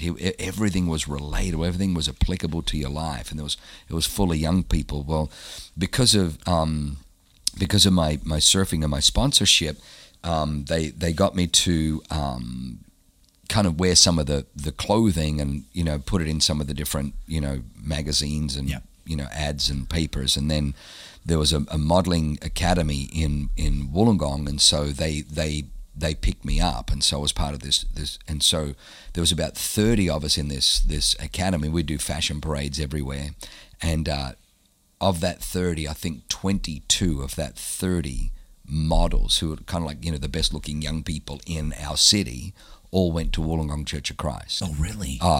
It was, and they had a nightclub on a Saturday night called Jonah's Night Spot. It was like this alcohol free, but they would get these Christian bands in who were just the best Christian bands, and would close down at 1. There was all these Christian bikers who would come. So you got these bikers who were former Hells Angels and Mongrel Mob, and now had converted, and they were now riding. They were the God Squad, and they had leathers and tats and rough-looking guys, but they were Christians, and they'd share their stories and testimonies, and there'd be food and fun, and and that was where I first saw Leanne. That they did a New Year's Eve thing, and Leanne was with her friend who was quite chubby, and I was very calculated, and I knew that in Australia they have a tradition at New Year's. Everyone says Happy New Year, and you kiss.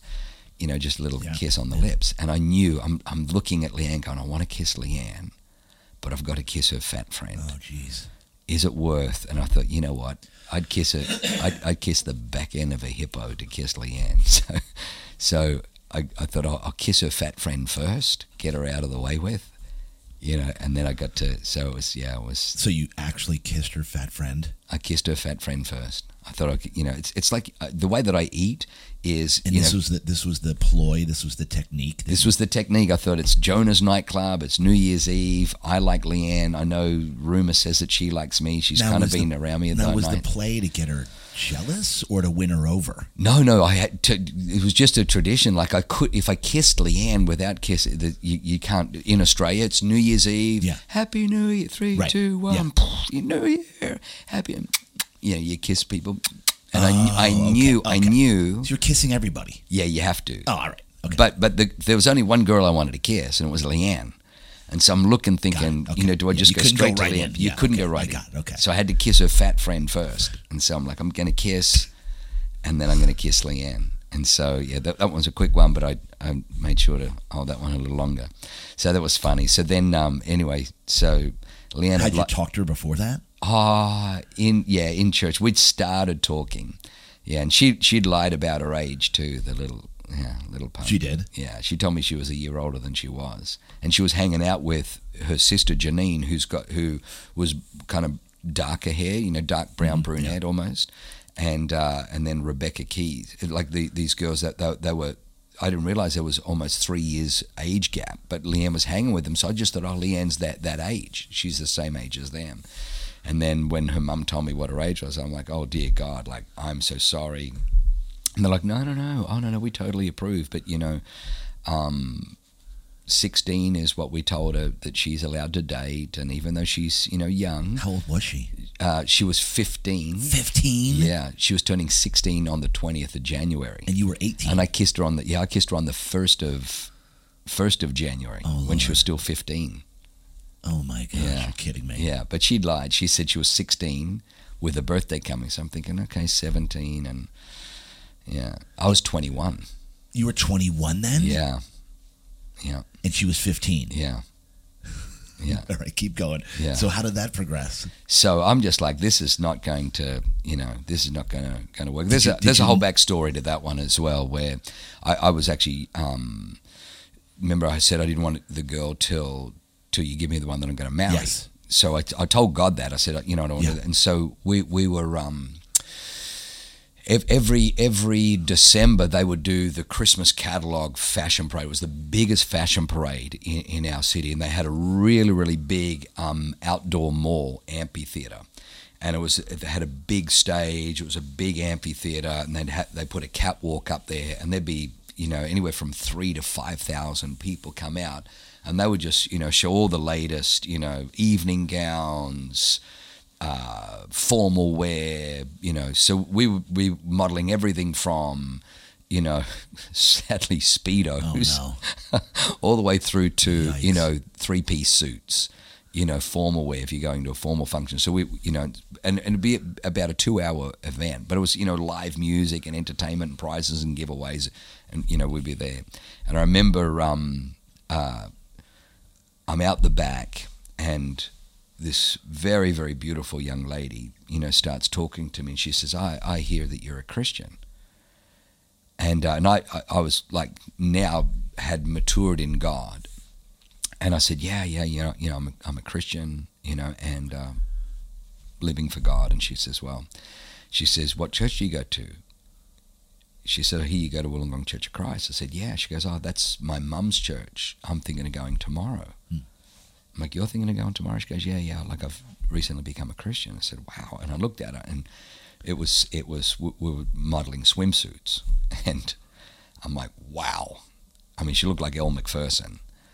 And so I'm like, dear Jesus. And so, so back then, she was on this side, I'm on this side, and then the catwalk goes down the middle. So we had to kind of, pair to go down. And so the whole rest of the night we were paired up. That, she was my pair. So whether it was the formal, she had this beautiful gown on, this red gown, this, beautiful necklace, and, I had a suit, and I've got and it's a different walking formal to, different kind of poses. And anyway, and so So I'm like, and she gave me her phone number, and I'm like, dear God, dear God. So I'm like, okay, I got to pray. And I said, God, like, my heart's racing. Like, she is drop dead gorgeous. She says she's a Christian. Maybe she's the one. It's been, a little over 2 years, almost 2.5 years. Is this the one? Her name's Lisa. So I'm like, this must be the girl, And I said, hang on, no, God, I'm going to make it hard for you. So now we're at 2 years after you said that? Yeah. Okay. So I said to God, all right, God, Wollongong Church of Christ has changed my life. This is incredible,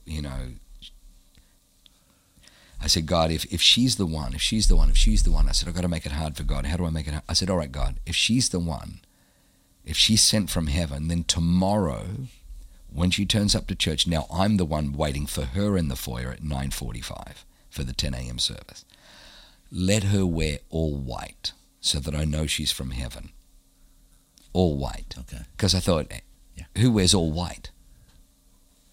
So, true story. I'm standing in the foyer, and people are coming, people everywhere. And then it's like everything just froze and goes into slow motion. And I look through the crowd, and there's this girl with white pants, white blouse, a white kind of like overthrow with white shoes, comes walking up, and she goes, oh my God, it's so great to see you. How fun was that? And I'm like, so I'm sitting next to her in church, and I'm like, the whole time I couldn't concentrate. I'm like, this is it. Like, I'm marrying the Elle Macpherson of my city. Oh my gosh. And I'm like, no. How do I know? This could just be a coincidence. So that was a Sunday. That Thursday, there was a battle of the bands that was happening, and it was all Christian bands. It was this big concert, and tickets were sold out, and there was rumor that there was like a few tickets left. And I said to God, God, look, if Lisa's the one that you've got for me, then let her somehow have a ticket and invite me to the Battle of the Bands, this Christian band concert that's happening this Thursday. So church finishes, and she comes over. She goes, hey, what are you doing on Thursday? I said, what are you doing? She goes, oh, that's the crazy thing. She goes, I've got a spare ticket to the Battle of the Bands. I'm like, dear God. So I go with her. We have the best time. And then I think I put one more fleece down. I gave God 3. Jeez. I said I gave God 3. And he went bam, bam, bam, all 3.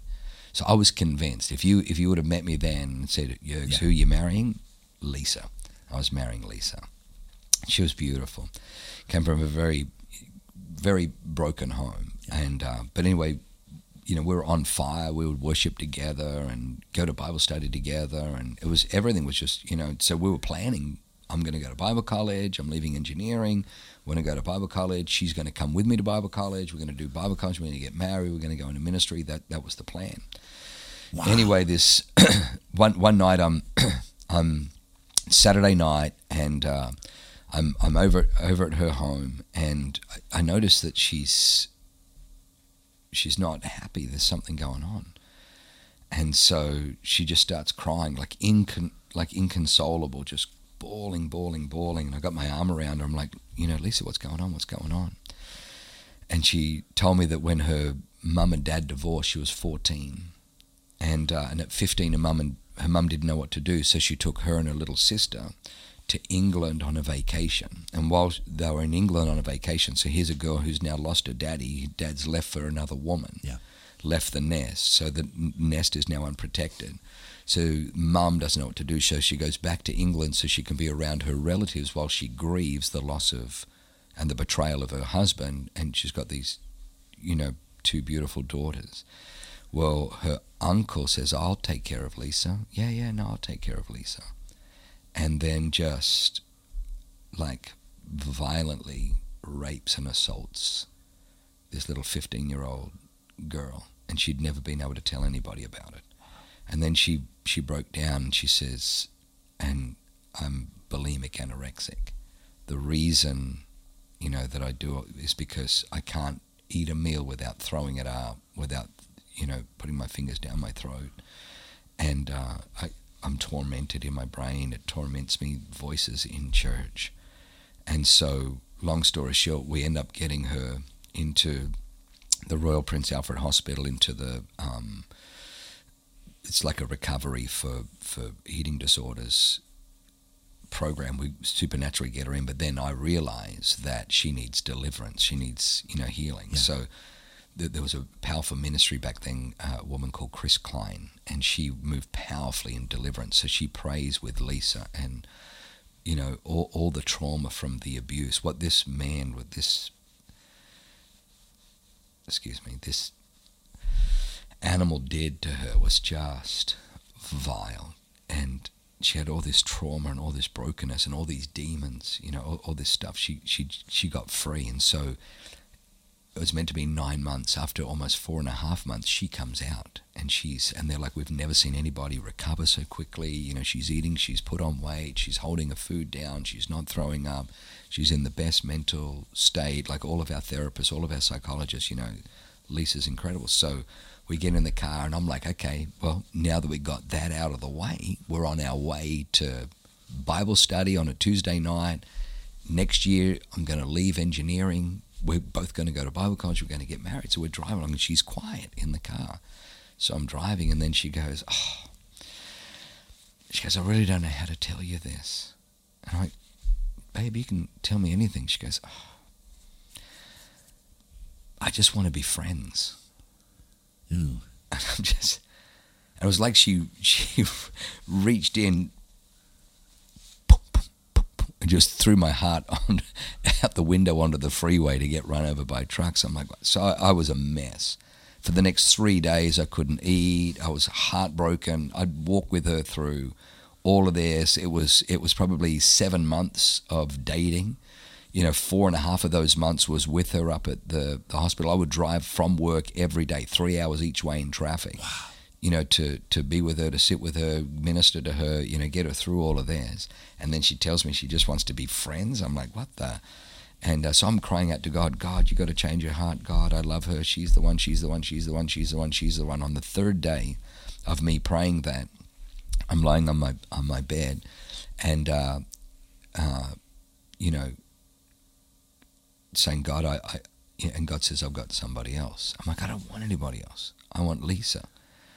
And then I had some people come over, and they're trying to say, hey, there's plenty more fish in the sea. I don't care about the fish in the sea. That's the fish I want. I don't want another fish. So I thought, I've got to get out of here. So I jump in my car, and I'm being snarky and sarcastic. And I just said to God, I said, you know what, God, thank you. Thank you that my heart's broken. Thank you that right now she just dumps me after all of that. Thank you that she only wants to be friends. And the Holy Spirit, the Holy Spirit's the third member of the Trinity. Yeah. He's our helper. And he just says to me, dude, what are you doing? I said, well, the Bible says that I'm meant to give thanks to God for everything. He's like, no, you're not, you idiot, you moron. He says, read the Bible. It doesn't say give thanks for everything. It says in everything give thanks. You don't thank God for, you thank God in. I'm like, oh, what does that mean? He says, be honest with God. The Bible says God desires truth in the inward man. I'm like, Holy Ghost, you're going to go there? You want me to be truthful with God? So I wound the windows up while I'm driving, because I didn't want anybody to hear. If we pulled up at a traffic light, I didn't want it, because most people knew I was a Christian. I didn't want anybody to hear what I'm about to tell God. So I've got the windows wound up, and I am telling him, I effing told you, I effing gave up Debbie, and I effing said that I don't want a blankety blank girlfriend until you blankety blank give me the one I'm going to marry. And then I put the fleece down three times back, and here I am with a broken heart, and here I am, and I'm, just giving it to God. And when I finish, as clear as I'm talking to you now, I hear God say, since when am I the servant and you the master? And I'm like, fudge. Oh my gosh. And then it's like he showed me where Lisa was, modeling on the outside but broken on the inside.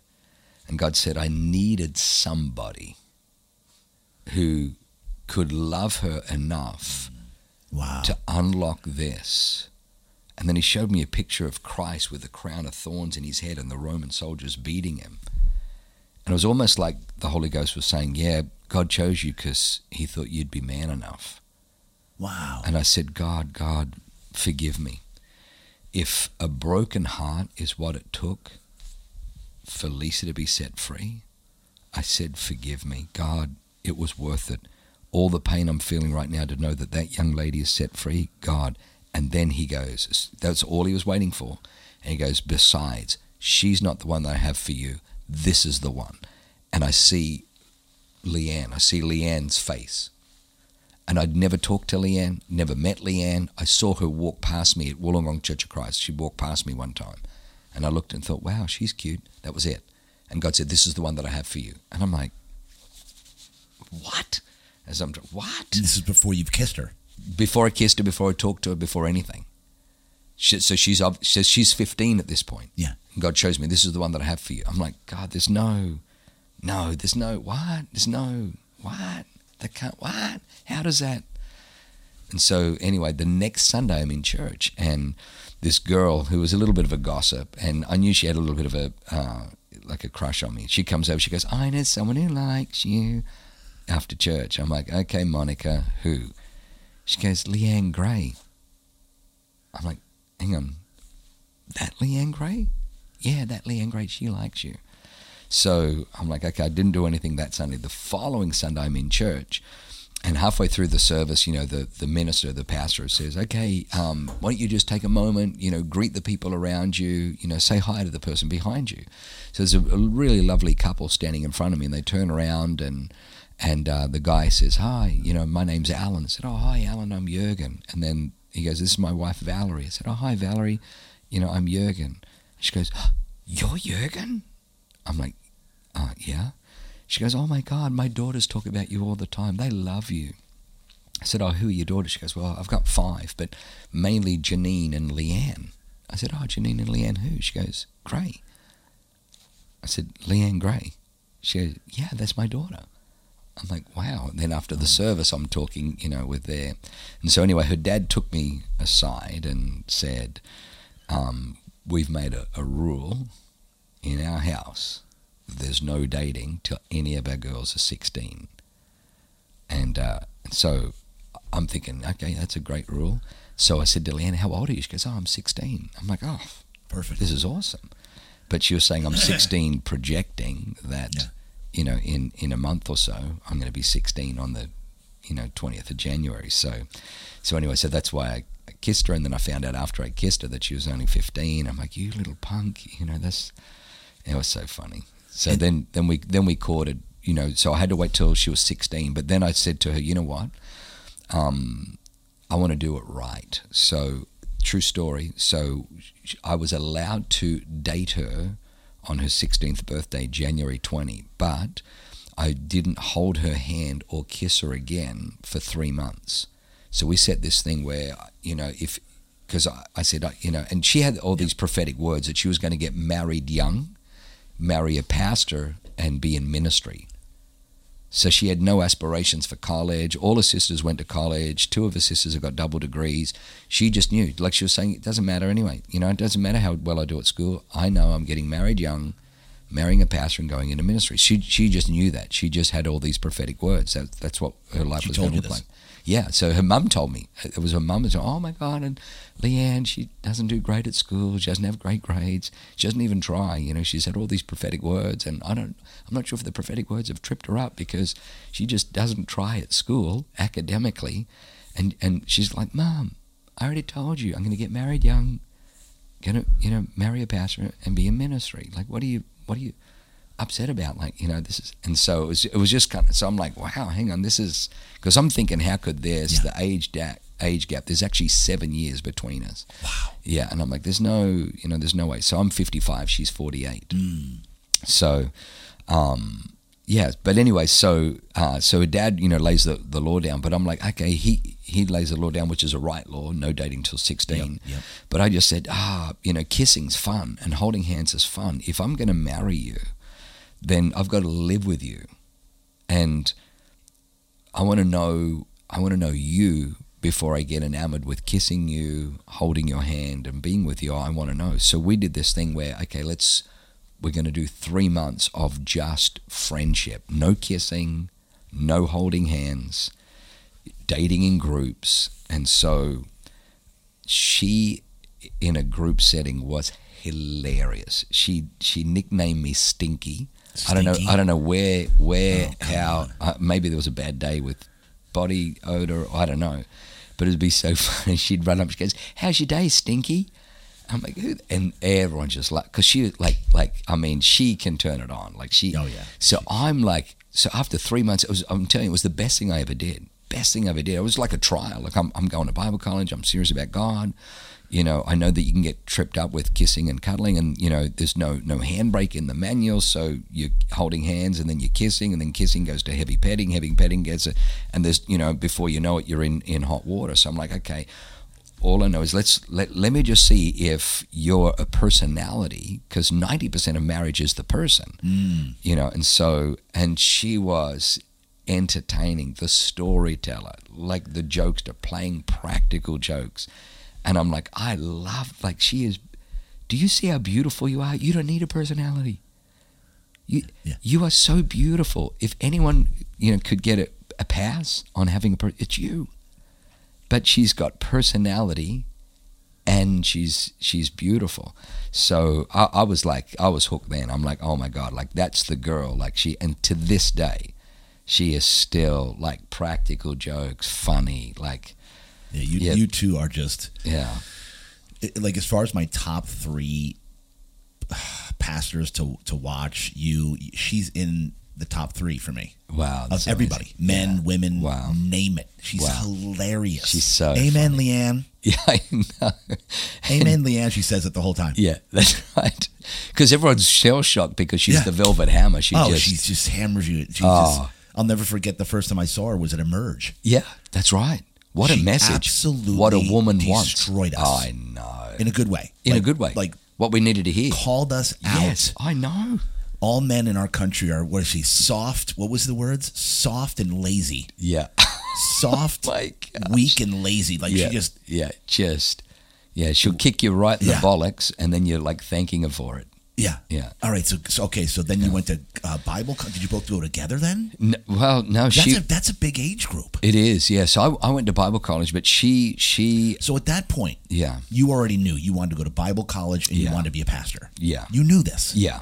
Wow. So what happened was I was sitting in church and Wollongong Church of Christ. And they is that still going on this day? It is. It's sadly that minister's moved on, and it's a shadow of what it used to be. Yeah. But a lot of how we do church today was formed by that church. Yeah, you said the worship and the worship was Lisa, right? Was it Lisa? Yeah.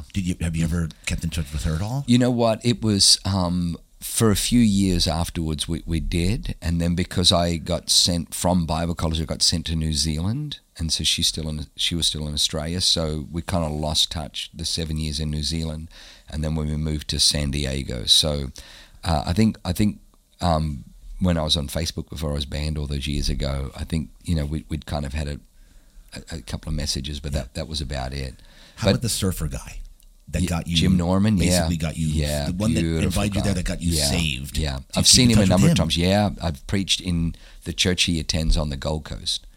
Yeah. Is he just like in awe? And had an impact on his son as well, which is really beautiful. Yeah. Is he in awe? Like, look at you from dropping F-bombs on a beach. Yeah, I know. Yeah, he is. Yeah, he is. Beautiful man. Good man. That's amazing. Okay, so Bible college, go from there. So I go to Bible college. And then we're going to get into Awaken. We got to get to how all right, we're going to get to Awaken. All right. Okay. So anyway, I go to Bible college, and Bible college was, it was life transforming. Today it's known as Hillsong College, but back then it was called Power Ministry School. PMS, Power Ministry. I don't know why they changed it from PMS. Yeah, that's to strong. Hillsong College. It's strong. PMS, Power Ministry School. I wonder. But it was just what I needed. So there were 2 colleges. Like our church, Wollongong Church of Christ, had a Bible college. And the senior minister sat me down. He's like, hey, listen, I want you to come to our Bible college. He said, where are you thinking of going? And so what had happened was they had this young guy, 21, just graduated from their Bible college, and they had him preach on the Sunday. And he gets up and he's got a 3-piece suit on and a tie. And, he was 21 going on, 53, and so he was very eloquent. And in the Greek, the word, zozo means, and so he's, doing all this. And the senior minister gets up afterwards. It was all very, academia heavy. It's like, man, what a future that young man has. What a future, what a minister. And so I remember sitting there thinking, wow, like, I don't have a three-piece suit. This guy's eloquent. And then the associate pastor, who now lives in the OC, his name was Pastor Wes Beefus. But Wes Beefus walks over to me and says, Jurgs, you okay? I said, oh man, this is going to sound crazy, Pastor Wes, but I just feel like, I don't know, like after listening to that, maybe I'm not. I felt like maybe I was meant to be a preacher, but I don't know if I can. And he puts his hand on my shoulder. He goes, Jurgs, you're going to be a preacher. You're going to be a great preacher. And I remember it was like he spoke life to me. So that's when I decided, okay, I'm going to Bible college. So I go to this thing called Youth Alive. Youth Alive, it was at the Horden Pavilion where they used to What's your dad thinking this whole time? He's lost his mind. He's lost his mind that I'm a Christian. Oh, lost it. Yeah, he's angry. And I haven't told him yet that I'm thinking of going to Bible college because, it's going to wreck him because he was proud that I was going to be a mechanical engineer. Right. And so, because German engineering, so Audi to Porsche to Volkswagen to BMW, Mercedes, like Germans love their engineering. Oh, yeah. So I go to this thing. It's at the Horden Pavilion where they do. Back then they were doing the WWF, like 10,000, 15,000 people. WrestleMania, all the big bands, In Excess, AC/DC, all performed at the Horden Pavilion. Well, there was this youth movement called Youth Alive that had just exploded, and there were there was probably 8,000 to 10,000 teenagers in this, and it was praise and worship. And they had this guy who used to be he was 6'8" or 6'10". His name was Big Chick, and he was the bodyguard for AC/DC. And he got radically saved. He was in gangs. He had bullet holes in him had bullet wounds, from, where he'd been shot and gang warfare, but he had this encounter with Christ. So he shares his testimony. And he's telling about, and one time, I've got Angus doing his guitar solo on one hand as I'm going through the crowd and pushing people away, and he's just up there, like this guy was just like, he had arms like legs. Huge. Like he was just huge. He had this black vest on, these big old arms, and holding a Bible. And he's like, I want you to know I've been hit. I've been in a lot of fights, gang fights, but I've never been hit like when the power of God hit me. I went to this church and I was a skeptic. I was sitting up the back out. They said, sir, you need to take off your glasses. I said, F you, I ain't taking my glasses off. And I'm sitting up the back, and then they gave the appeal to come forward. I don't know what happened, but my legs started moving. I'm down the front. I said, God, I don't want to be here. I don't even believe in you. And the pastor laid hands on me. I've never been knocked out of I was knocked on my ass, and so he talked about this encounter with God, this life-changing encounter. And I'm sitting there. And so anyway, they were inviting people to go to Bible college, and they were promoting Power Ministry School. So I lined up to get one of the brochures that they had. They had this prospectus brochure. So I lined up, but the line was like 100 deep, and it wasn't moving. And I had filled my car with teenagers to take them to this event. So I'm like, I guess it's not for me. So I get in the car, and when I get in the car, my car was locked in the parking lot. There's 2 brochures inside my car, and I'm like, that's weird. How did those brochures get in there? So I thought maybe one of the kids, while I wasn't looking, got in the car and put it on the dash. So as I'm dropping every kid home, I'm handing him, so that's not mine, not mine. And then I realize, God or an angel put these in my car. My car was locked, couldn't. So I'm looking at it, but it was double to go. Tuition. Tuition was double what it was to go to Wollongong Church of Christ. I didn't know anybody there. It was like a 3.5 hour drive from where I lived. Rent was way more expensive there than, like for all the practical reasons I shouldn't go there. And then I sat down with the minister at Wollongong Church of Christ. It's like, look, if you come to our college, it's half the price. You can stay at home, and we guarantee you that we'll put you on staff when you graduate.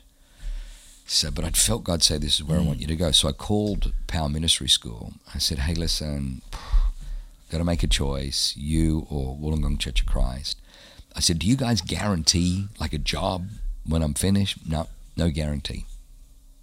I said, well, these guys are, well, we're just telling you, there's no guarantee. We make no guarantees. So then I had to explain to my parents, yeah, there's 2 Bible colleges, but I'm not going to that one, I'm going to this one. This one has a guarantee, this one's half the price, and this one I get to live at home. This one, double the price, I don't know where the hell I'm going to stay, and they don't have a job when you're finished. And so my father's looking at me, you are a moron. But I just knew, and it was something that God was doing all the way back then. He was always making me make the tough choice. He was testing me to see whether I would choose the way of men or the way of God. The easy way, the way that I could work it out, or the way that only He could work it out. And that's been literally the story. So I ended up going to Power Ministry School. I have no idea, but God opens every door. God does. And then at the end of, so I did 3 years of Bible college in 2 years, because what I did was I saved up so much money in my engineering that I had a whole year's salary to live off, because I just put all this money aside, and so I was able to do 2 years in 1 year in the first year. So when I graduated, there were 2 options. One was to go and be the youth and associate pastor of a church on the Gold Coast. And literally my office was across the road from the ocean. Like there was the ocean right there. And I'm like, this is Jesus. Wow. It's the Gold Coast, warm weather, beautiful beaches, Christian surfers. I can be Christian. Oh, this is Jesus. The other one, and it had a part-time salary. The other one, to start with, the other one was go to New Zealand, to one of the most violent ghetto places, Manukau City, New Zealand. No beach, no salary. It's a brand new church. They got nothing for you, and you can just believe God. So I'm like, yeah, you can, yeah, sure, yeah. So again, I'm like, I'm Gold Coast, it's Gold Coast, I'm going to marry Leanne, this is perfect, we can live on the Gold Coast, rent's cheap, I've got a part-time salary, I can meet her parents and say, you know, Mr. Gray, I want to marry your daughter. This is my job. I've got a guaranteed position, part-time salary. You know, Leanne can get a part-time job. We can make it work. This is going to be amazing. And then there was a prophet, and he was over from America, and he was doing our graduation of Bible college. So it was the graduation night. So, and he goes, "Where's Jurgen? Jurgen, get out here!" And so I walk out, and I just knew, because I had this. God's like, oh, you got the easy way, huh? Here we go. Huh? You got the easy way, right? Had you already chosen to go there? Like I'd felt in my heart that's where I wanted to go. Yeah. And he goes, God's sending you to New Zealand. He has no idea what's going on. He goes, I see you lying on a floor. And he describes the floor. He says the floor it's got these square colored tiles. I see blue, I see yellow. So what had happened about 6 months earlier, I'd forgotten to bring my wallet, and so we had 6 a.m. prayer meeting, and then 8 a.m. was chapel. But prayer went from 6 to 7. There was 1 hour where everyone would go across the street. There was a bakery, and we get like an apple pastry and a chocolate milk, and we'd talk and fellowship, and then come back for chapel. I'd forgotten my wallet, but there was such a thick presence of God in the prayer meeting. I thought, you know what, I'm just going to linger in the presence of God. So I lay down on the floor.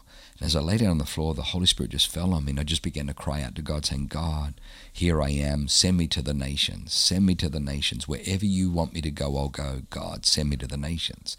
So this prophet was in America when all that was happening. He has no idea. And he's like, I see you laying on a floor. And this is what I see. I see these colored tiles, and it was like this linoleum, with colored check tiles on the floor. And he says, and you asked of me, now he's speaking on behalf of God, to send you to the nations. You cried out to me, God, send me to the nations, send me to the nations.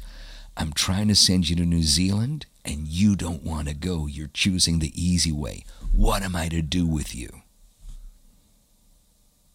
Did you just have like goosebumps over? Oh my gosh, I was freaking wrecked. So we're driving home, and Leanne.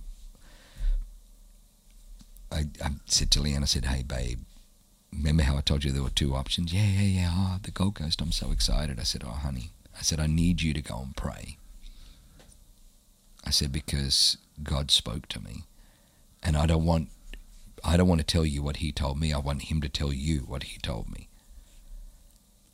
So she goes into her room. She comes out. She goes, no, just tell me. I said, babe, go back in the room and don't come out till God tells you. She goes in. About 30 minutes later, she comes out and she's bawling. I said, what did God say? She goes, you're going to New Zealand. I said, I know. I said, but I promise you I'm going to get engaged before I go. So on her 17th birthday, I put a ring on her finger her dad let me, and then 3 days later I got on a plane and flew to New Zealand. So we were apart our whole engagement, 7.5 months. And so August 12, I fly back, and we got married August 15. All right. You have to fast forward now and get to San Diego somehow. Okay, we still haven't got there. So we do 7 years. 7 years. Another 7 years. So we do 7 years in New Zealand. Now 7 years later. So I took the youth group over about 50 kids. 7 years later, there's over 1,000 kids turning up on a Friday night. We're in 15 high schools a week. We've got revival in the high schools. And my senior pastor says to me, he says, hey, listen, I don't know if there's anything else you can do. Like, the church has gone from 2,500 people to 6,000 people on a Sunday. No, were you the youth pastor the entire time? I was the youth pastor. The entire time? The entire time. 7 years. So, yeah. And he says, I want you to pray about starting a church. I'm like, starting a church? Oh, my gosh. How old were you at this point? 30, okay, yeah, 37. Around, okay, yeah, 37. Yeah. And so I'm like, oh, God, I really don't want to, because starting a church means I've got to grow up. When you're a youth pastor, it's the Peter Pan of ministry. You never have to grow up. Someone else is responsible. You're the youth guy. I got street cred from, we stole shopping carts, and then we found the steepest hill, and we put kids in with helmets, and they're crappy plastic helmets, and we would race them down, and and you can't steer the things. One guy hits a parked car and goes through the back windscreen and we rushed to hospital, and kids in the neighborhood were hearing about the antics we were getting up to. How fun you were having. They were coming to our youth group because they'd never seen anything like it. I mean, you'd get locked up today. McDonald's they have those trays, the tray with the food. So we stole a whole bunch of trays from borrowed. We borrowed. We don't steal. We borrowed from McDonald's these trays.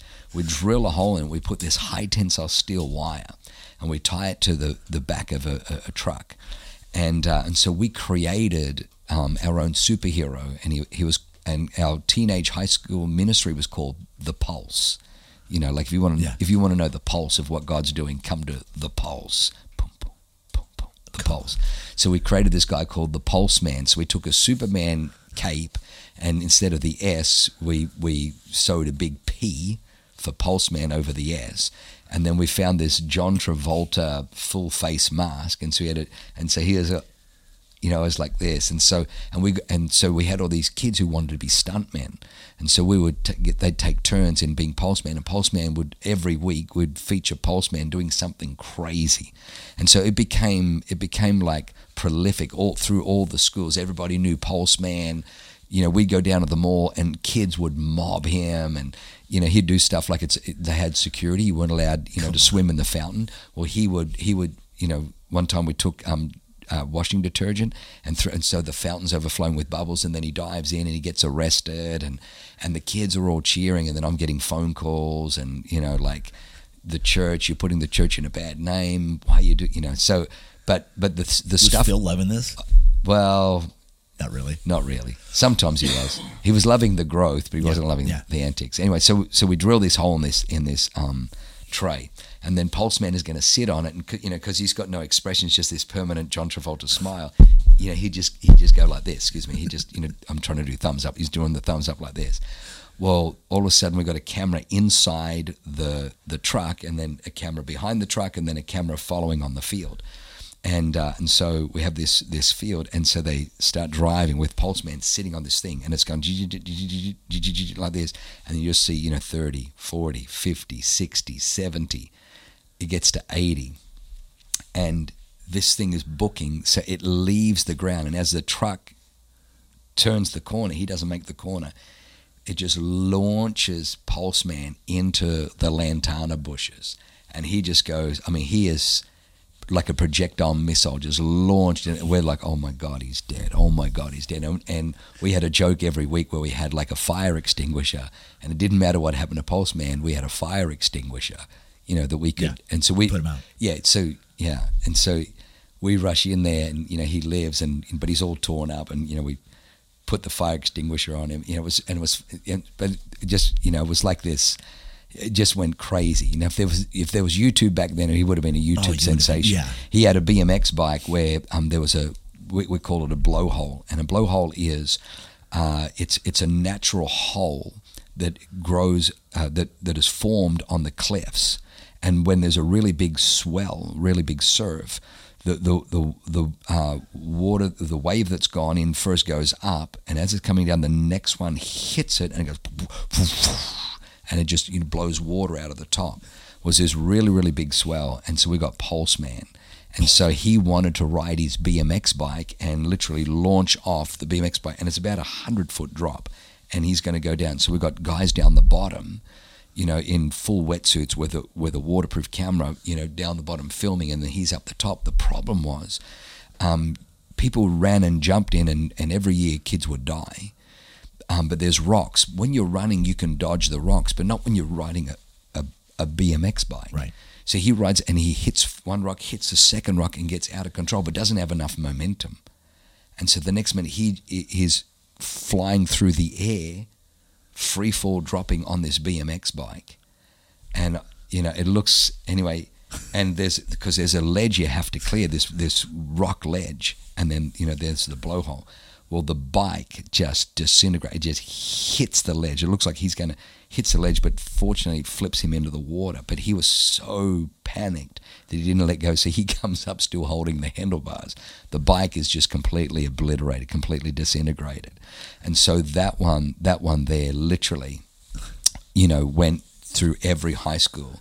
So we had hundreds of kids turning up. Kids, they'd never seen Christianity exciting, Christianity powerful, and Christianity, and so they were turning up. We had the most incredible moves of God and the power of God, and so Phil Pringle says, I want you to go and plant a church. I mean, man, I don't want to have to leave all of this, because all of the things that put you in prison give you street cred with teenagers, but those are the things that lose you credibility with you know, families and parents. So we pray, and 3 times God says, church, church, church. So we knew. So we go back, and I said, all right, we'll plant a church. He's like, where do you want to plant? I said, Gold Coast. It's the only place in Australia back then didn't have a church over 1,000. I said, we'll go to the Gold Coast. He's like, yeah, no. I want you to pray about San Diego. I'm like, San Diego? That's not even in Australia. He's like, no, it's in America. I'm like, San Diego. So we go, we start praying, and I'm telling you, from 3 of the most random sources, God says, San Diego, San Diego, San Diego. One of them was in May, Leanne and I, because we'd never been to San Diego. Yeah. So we're feeling like, so Phil Pringle says, listen, why don't you and Leanne fly over to San Diego and just see what God says when you get over there. So we do a 5-day trip. So we don't miss a Sunday. So we fly over on a Monday, and then we leave on the I think it was on the Friday to get back for the Sunday. So we're here for 5 days, and anyway, I'm walking on the beach in La Jolla because I love surfing, and everyone told me the water's really cold. So I've taken my shoes off, and I've put my phone in my back pocket, and I'm walking along the water, and I'm like, it's not too bad. It's not too cold. It's May. You know, it's bearable. You know, and good waves. What I didn't realize was my phone in my back pocket had. There was a guy in Australia called Zoran Ponovich who had a book, In Your Dreams, very prophetic guy.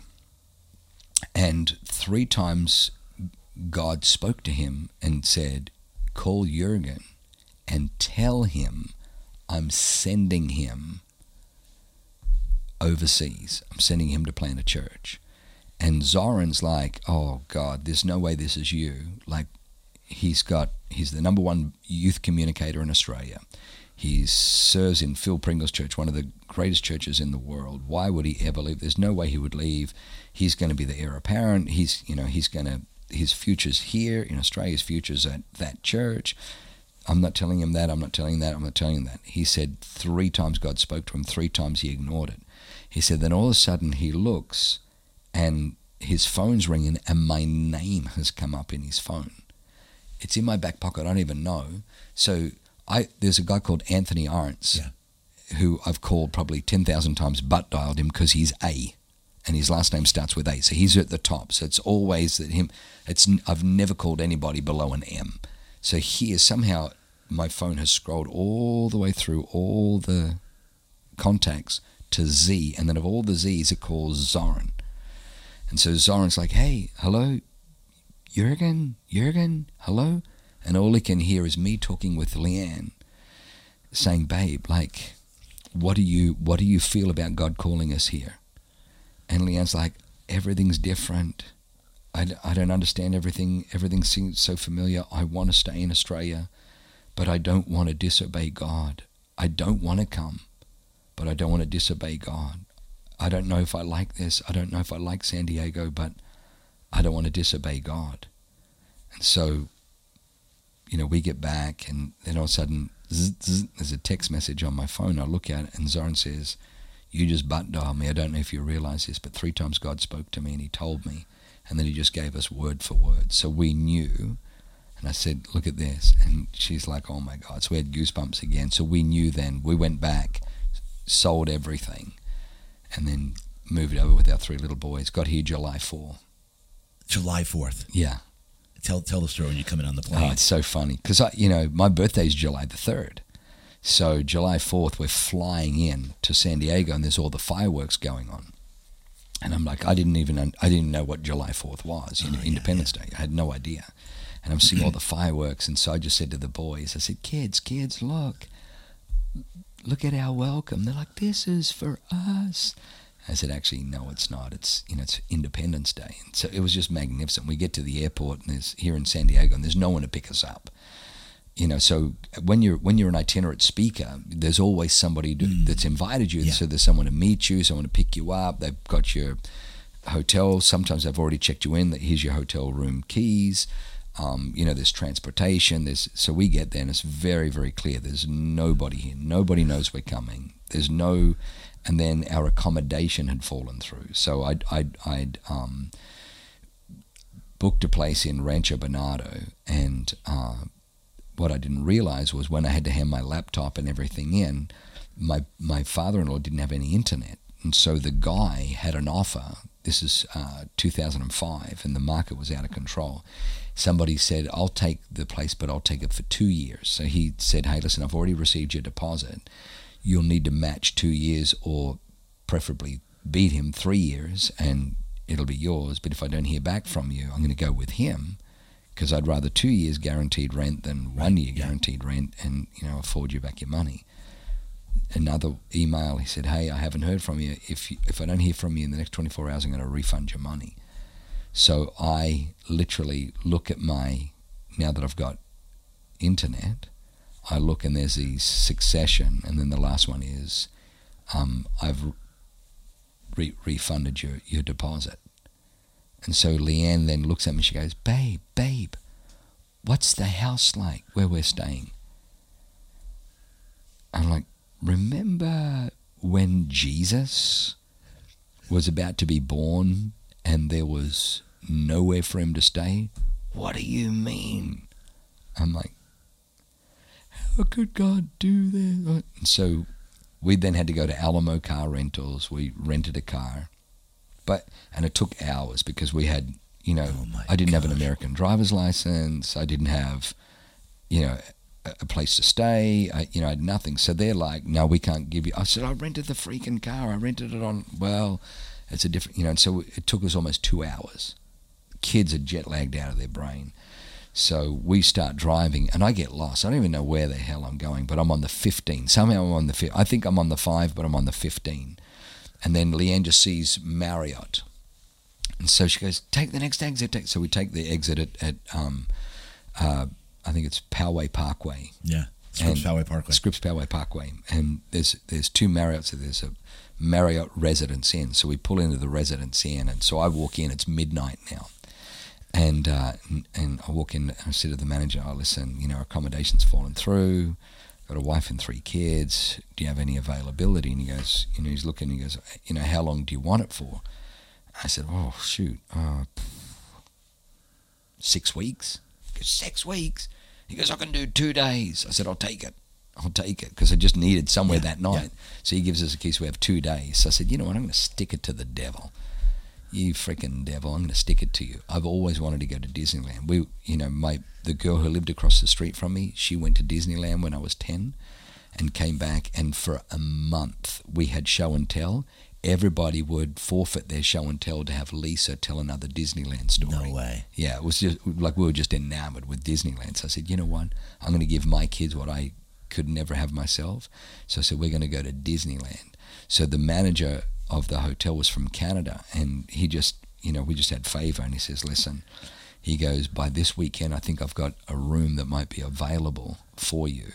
And I said, "Well, I'm going to go take the kids to Disneyland for 3 days." He goes, "That's perfect. When you come back," he goes, "give me your phone number." So anyway, so we go to Disneyland, where it's just amazing. And then when we come back, we got to stay there for almost 6 weeks, and it was just awesome. And that's right next to Yanni's. Right next to Yanni's. Yes. But it wasn't Yanni's back then, but it is. It's right next to Yanni's. Yes. Yeah. And I love Yanni's. Yeah, we were just there for Father's Day. What? Yanni's is awesome. Dr. Matt introduced us. And we live right in Scripps Ranch. We had no you idea. live there? We I had didn't no know idea. that.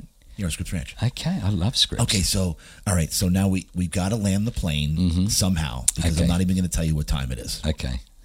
Whoops. All right. That's a good story. All right, so you give me when you first opened. Yeah. Can you give me that one? Can you give me like the first story of where you were and how it all began? Because I want people that have been with the church for a while to really appreciate. Yeah. Like where you started. Yeah, we started. It was really, really funny. I felt like a lot of churches start in a home, and I really felt God say, "Don't start in a home. Don't have a home mentality. I sent you here to impact a city." So I wanted to start in a hotel ballroom. That's what I wanted to do. I wanted to start with class. I wanted to start with excellence. I just thought I've got to post this thing out there. And so again, I thought I was on the 15 freeway now, but I was on the 56, and I look up and I see Marriott. So I'm like, oh my gosh, Marriott's been kind. So I pull over, and it's the Marriott there, Del Mar, Carmel Valley, Del Mar. And so I walk in there, I said, "Listen, this is who we are." And the girl who was in charge of conferences and hospitality, she's like, "Oh my gosh, you're the kind of client we're looking for." I had a video made up.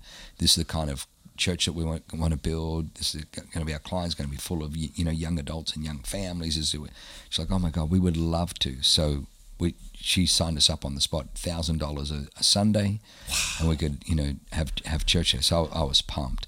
And then the second week, so we launched 21st of August. 6 weeks later, at our very, very first Sunday, we had 67 people. 2005. 2005. 67 people on our first Sunday. How did you market? How did you get people to Well, that was the thing. We would just go out to eat, and I would just, people were like, "Hey, you guys Aussies?" We're like, "Yeah." "Oh, you're on vacation?" "No, we moved here." "Oh, why'd you move here?" "Oh, starting a church." "What kind of church?" "Christian church." "Oh, really?" And so we'd just tell them, and they're like, "Hey, we're going to come to your church. We're going to come check it out." So literally it was all people that we just met. I met Dr. Matt, and, and he's like, how did you meet him?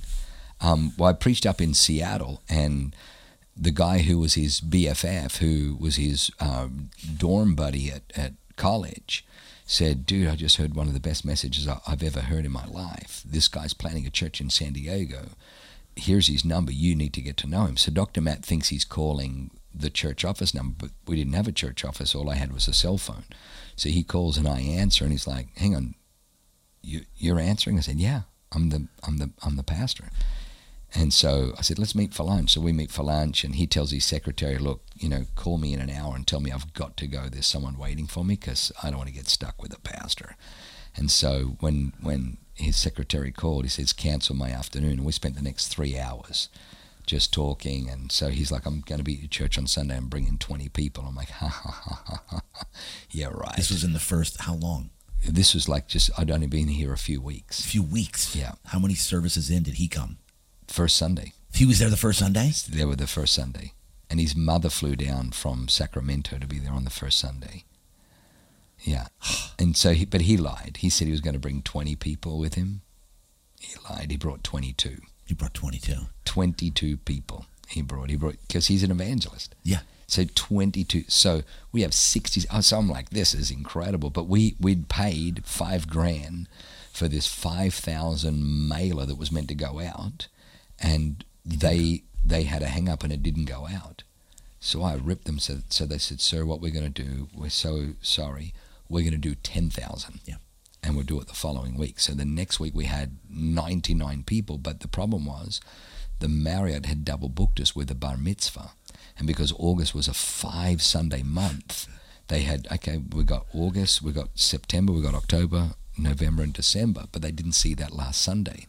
So instead of it being available, the ballroom being available, there was a bar mitzvah there.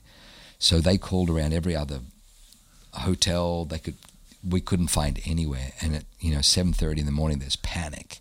And we got church starting shortly, and there's nowhere to go. So I drove down there, and I'm like to the manager, hey, you got to fix this. Like, we tried, sir. We're sorry, there's nothing we can do. And I just looked out, and I saw they got a valet parking lot. And then there's a parking structure. I said, I want you to move all the cars out of the valet parking and put it in the parking structure. We'll do it outside. And I said, oh, yes, okay, yeah. Oh, yeah, please, you can do it outside. Yeah. So they just set up chairs, and it was like 91 degrees or something. It was so hot. But they brought out, these water stations, and, there's still photos of people with umbrellas, for the shade. And that's where Jesse and Kat Sullivan were there. Dr. Matt was there. In fact, many of the people who are still in our church today, Jose Rubicar was playing bass. He was leaving the next day. He was leaving to go and help plant a church in Arizona, but he played bass and sold us a whole bunch of the sound equipment. So it was amazing. The seeds were back Isn't then. Jose the one that does the LED? LED, that's right? him. He's the one doing LED. Boise. Yeah, that's it. Because he That's bought Jose. a sleep system from me. That's right. He's awesome. So who else was a part of that first couple of... Oh, gosh. That's how it started. Naomi, literally just word of mouth. Jesse, Kat, word of mouth, yeah. And every week it just grew. Every week more people would come. And then we hit 300 people like in a few months. And then I had my friend Tim Hall come from Australia, and he had an incredible move of God, bodies, people slain in the spirit, people getting healed. And then the next week we had 120, because we found that in America there was a lot of people back then, 2005, who wanted to go to church. They didn't necessarily want to find God. Because, I want church. I'm not sure I want God, because God can kind of interfere with my personal preferences, those pesky 10 commandments. So but it was good. And so Dr. Matt's like, oh, dude, you're not going to have a move of God again, right? I said, no. I said, that was the best thing that happened. He's like, but you lost more than half your church. I'm like, exactly. Now so tell me, yes. Now I know the ones that we can build with. We couldn't build with those other flakes. They were only here for, sunshine, lollipops, and good weather. And wow. So then 6 months later, we were back to 300, and then Tim Hall came through again. So you were at 300. Yeah. And because you had a move of God, where people are actually getting laid out. Yeah. What does that mean? Well, I know what it means, but... Yeah, it's a little bit like if you took a knife and stuck it into a power socket, you're going to feel something. Correct. It's probably going to throw you back. Well, now times that by infinity. That's the power of God, but He's gentle. But when the Holy Spirit hits you, you're quite overwhelmed. And the best way I describe it is like if you had to go in for surgery, how do I do it? Well, I lay you out and I put you to sleep with anesthetic while I operate. Yep. You wake up and the operation's done. That's really what God does. People get prayed for and they get lain out, and God operates while they're kind of under a Holy Ghost anesthetic. Right. So it's a phenomenon that's all through the scriptures, and it's happens today, and it's just the presence of the Holy Spirit. A lot of people find it freaky because you can't control Him. So a lot of pastors can't give up control. But if you give up control, you get miracles. But if you want to control, then you don't get miracles. And so we've decided there are too many people that need miracles. The amount of people who have come in with terminal cancer and 4 weeks left to live, and unable to have babies, one ovary removed, and cysts on the other one, and doctors' diagnoses is, hey, just adopt, and then all of a sudden they're pregnant, and then pregnant with twins, and just the miracles that keep happening. And it's and wherever the Holy Spirit is, there's miracles. Wherever there's no miracles, there's no Holy Spirit. Holy Spirit and miracles go hand in hand. Even Mary, when she says to the angel, hang on, I'm not married, and you're telling me that I'm going to be pregnant and bring forth Jesus, the Messiah? How's this going to happen? I don't know a man. the angel says the Holy Spirit will come upon. The Holy Spirit is the producer of miracles. So that's what we couldn't believe when we came here. Like, so many churches were afraid of the Holy Spirit, or resisted the Holy Spirit, or just made no room for the Holy Spirit. I'm like, man, why would you do that? He's the one that brings all the miracles. Don't you need miracles? Don't you need God's power flowing in your church? So that's why we say we're a Holy Spirit friendly church, because whenever he shows up with gifts. He shows up with power. So you had 300. Yeah. And when you had a move of God, it was your buddy that came in. Yeah. People getting laid out. Yeah. That turned off half the people. Over half, yeah. Over half? Yeah, we lost about 180. The next Sunday was 120. Were they just like, this is ridiculous? What was their viewpoint? Like, oh, I don't believe this, or it's too much for me?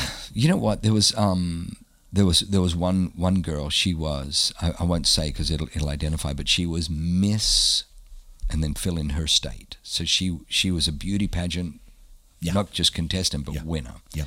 And she'd had a little bit of an eating disorder, and when the move of God started happening, because you've seen, like Rex Crane or even our guys, words of knowledge, words of wisdom, we're reading your mail, things that you think only you and God know about you, and then all of a sudden he's telling you what only you and God know. Yeah. So he was doing that. So she freaks out because she thinks my husband doesn't know my secret. So she gets up and runs out and says, I'm never going back to that church. I'm never going back to that church. And so we had a few people that, they were living in. So, one of the girls that left worked at TGI Fridays. And so, I met her, we were just out to eat, and she just happened to be our waitress, and she was a little bit, and I'm like, hey, sweetheart, honestly, no pressure. I know that you've left, no worries. She goes, yeah, look, I'm living with my boyfriend, and so we've gone back to this other church, and she goes, I really love your church, it's amazing, except I just find there's too much pressure. I said, oh man, like pressure, did we put pressure on you to serve, like in kids ministry? Like, I don't understand, what do you mean pressure? She goes, no, like at your church, it's kind of like you got to be a Christian every day.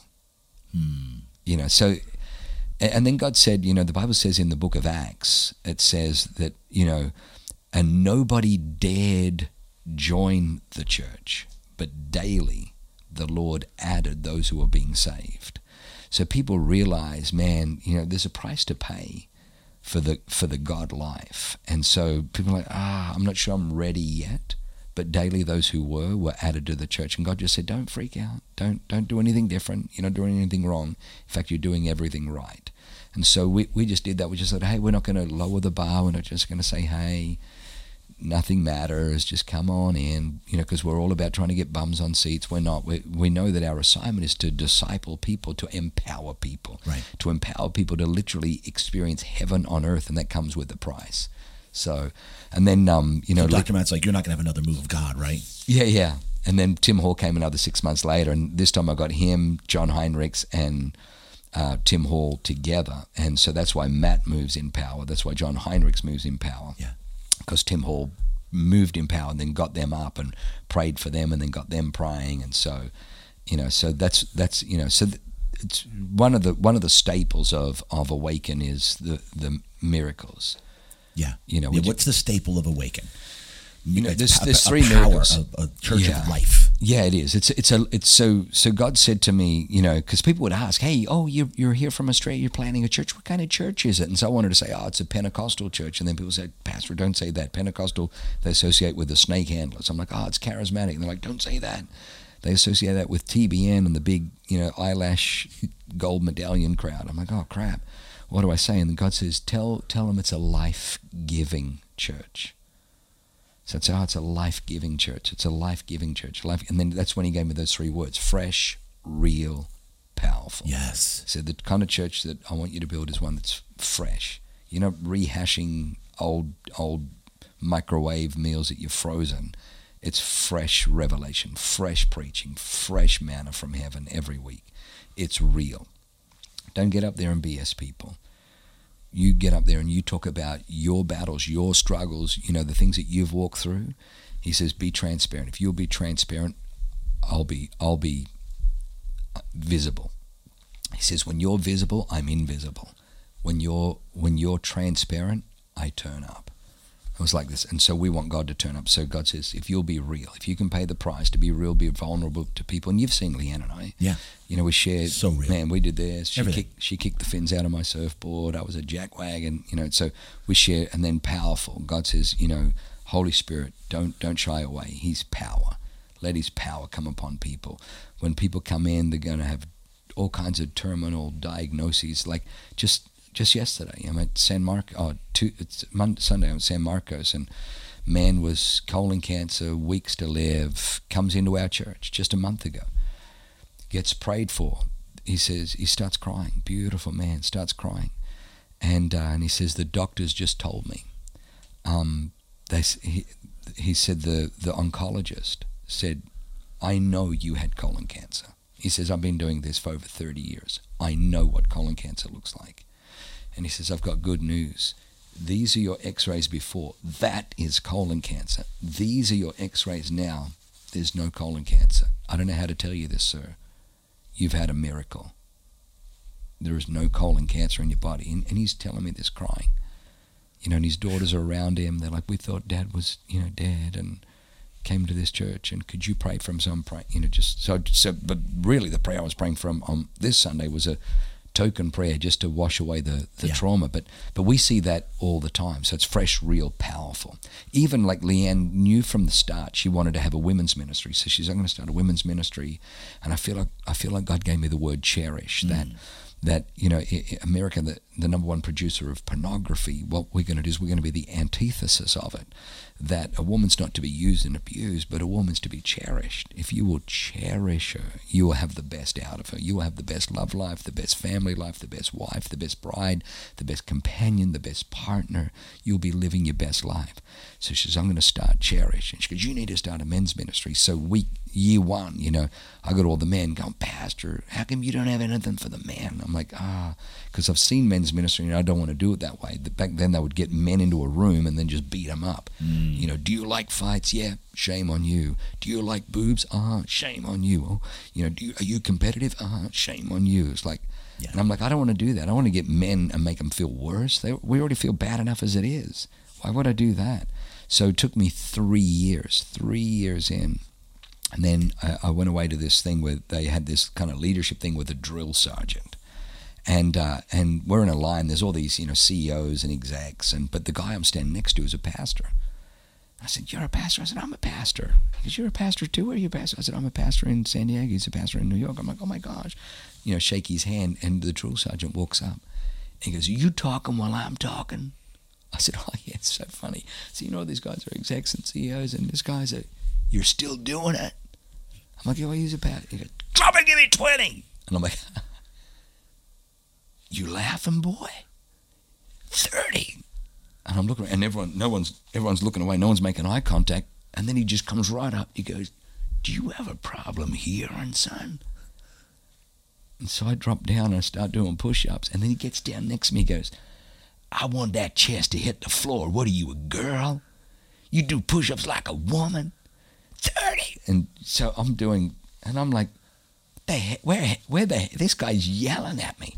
And so he would just, you know, when I'm talking, there's only one person talking. You're listening. God gave you 2 ears. Use them.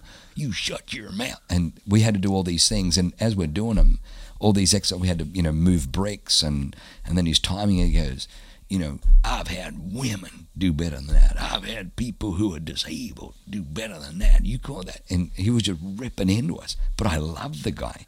We had to do all these crazy, crazy things. And that's, and I came back on, I know what we're doing. We're doing drill sergeant. That's what we're doing.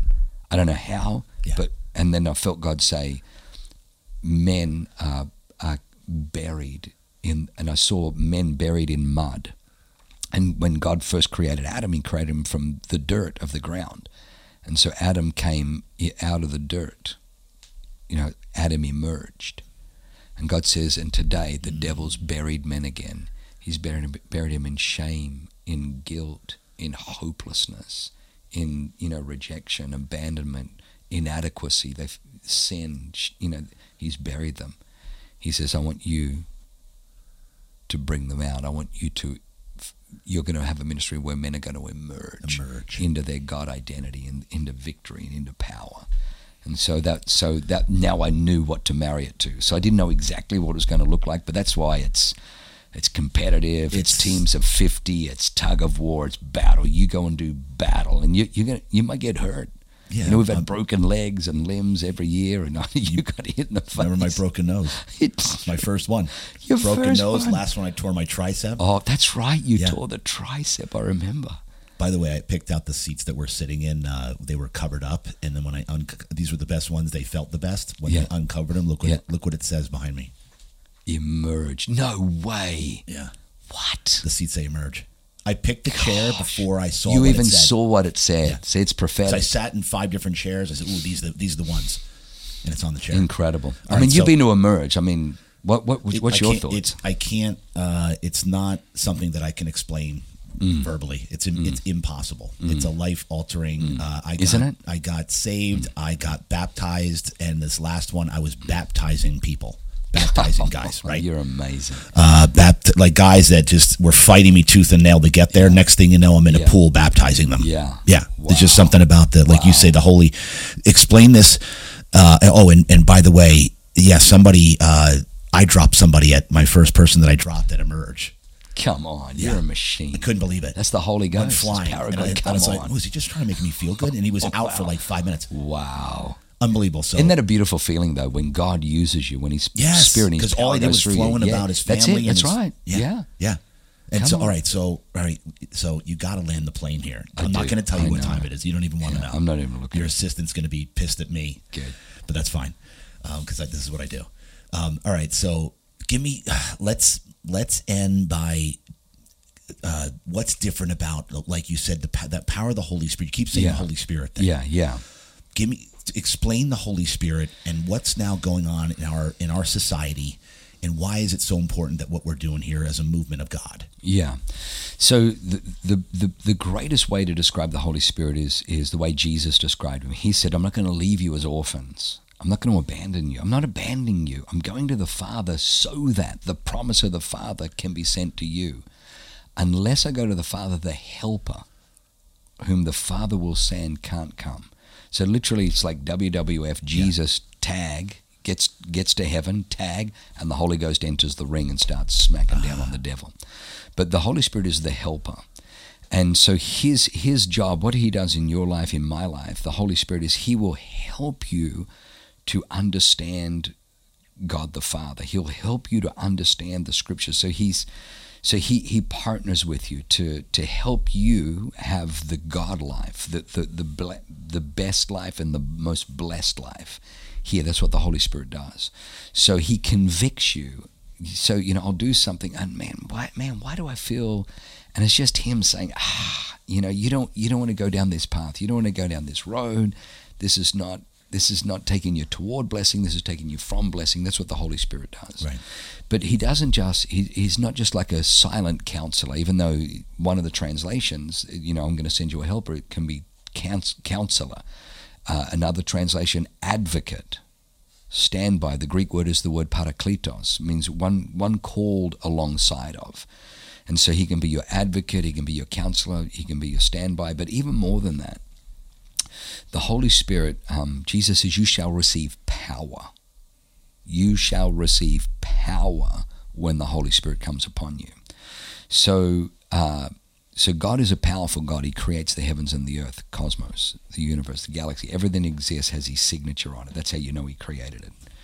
Jesus comes, and when he gets baptized, the Holy Spirit rests on him, and Jesus begins to do miracles, raising people from the dead, open the eyes of the blind, miracles because of the power of the Holy Spirit. He doesn't do one miracle before the Holy Spirit, does every miracle after the Holy Spirit. And then Jesus says, that same power that rests on me is going to come upon you. So the miracles that I did, the works that I did, you can do, and even greater works than these can you do when the Holy Spirit comes upon you. So we want people to know that Christianity isn't just an adherence to a fine set of moral rules or laws. Like it's so much more. It's when you give your life to Christ, you not only find out what turns the universe on and off, what releases blessing and what blocks blessing, what because God wants to bless you. Genesis 1:28, God blessed man. Adam hadn't done anything. God had just created him. Verse 27, God created man. Verse 28, and God blessed him. So God's will is for you to walk in blessing. If your life is not blessing, it's sin, it's transgression. You're somewhere you're violating one of his laws. And the Holy Spirit wants to help you, not to rub your face in it, but just to help you get it right. So I found that wrong living hurts, right living blesses. So the Holy Spirit then doesn't just come and line you up with God, but he gives you power.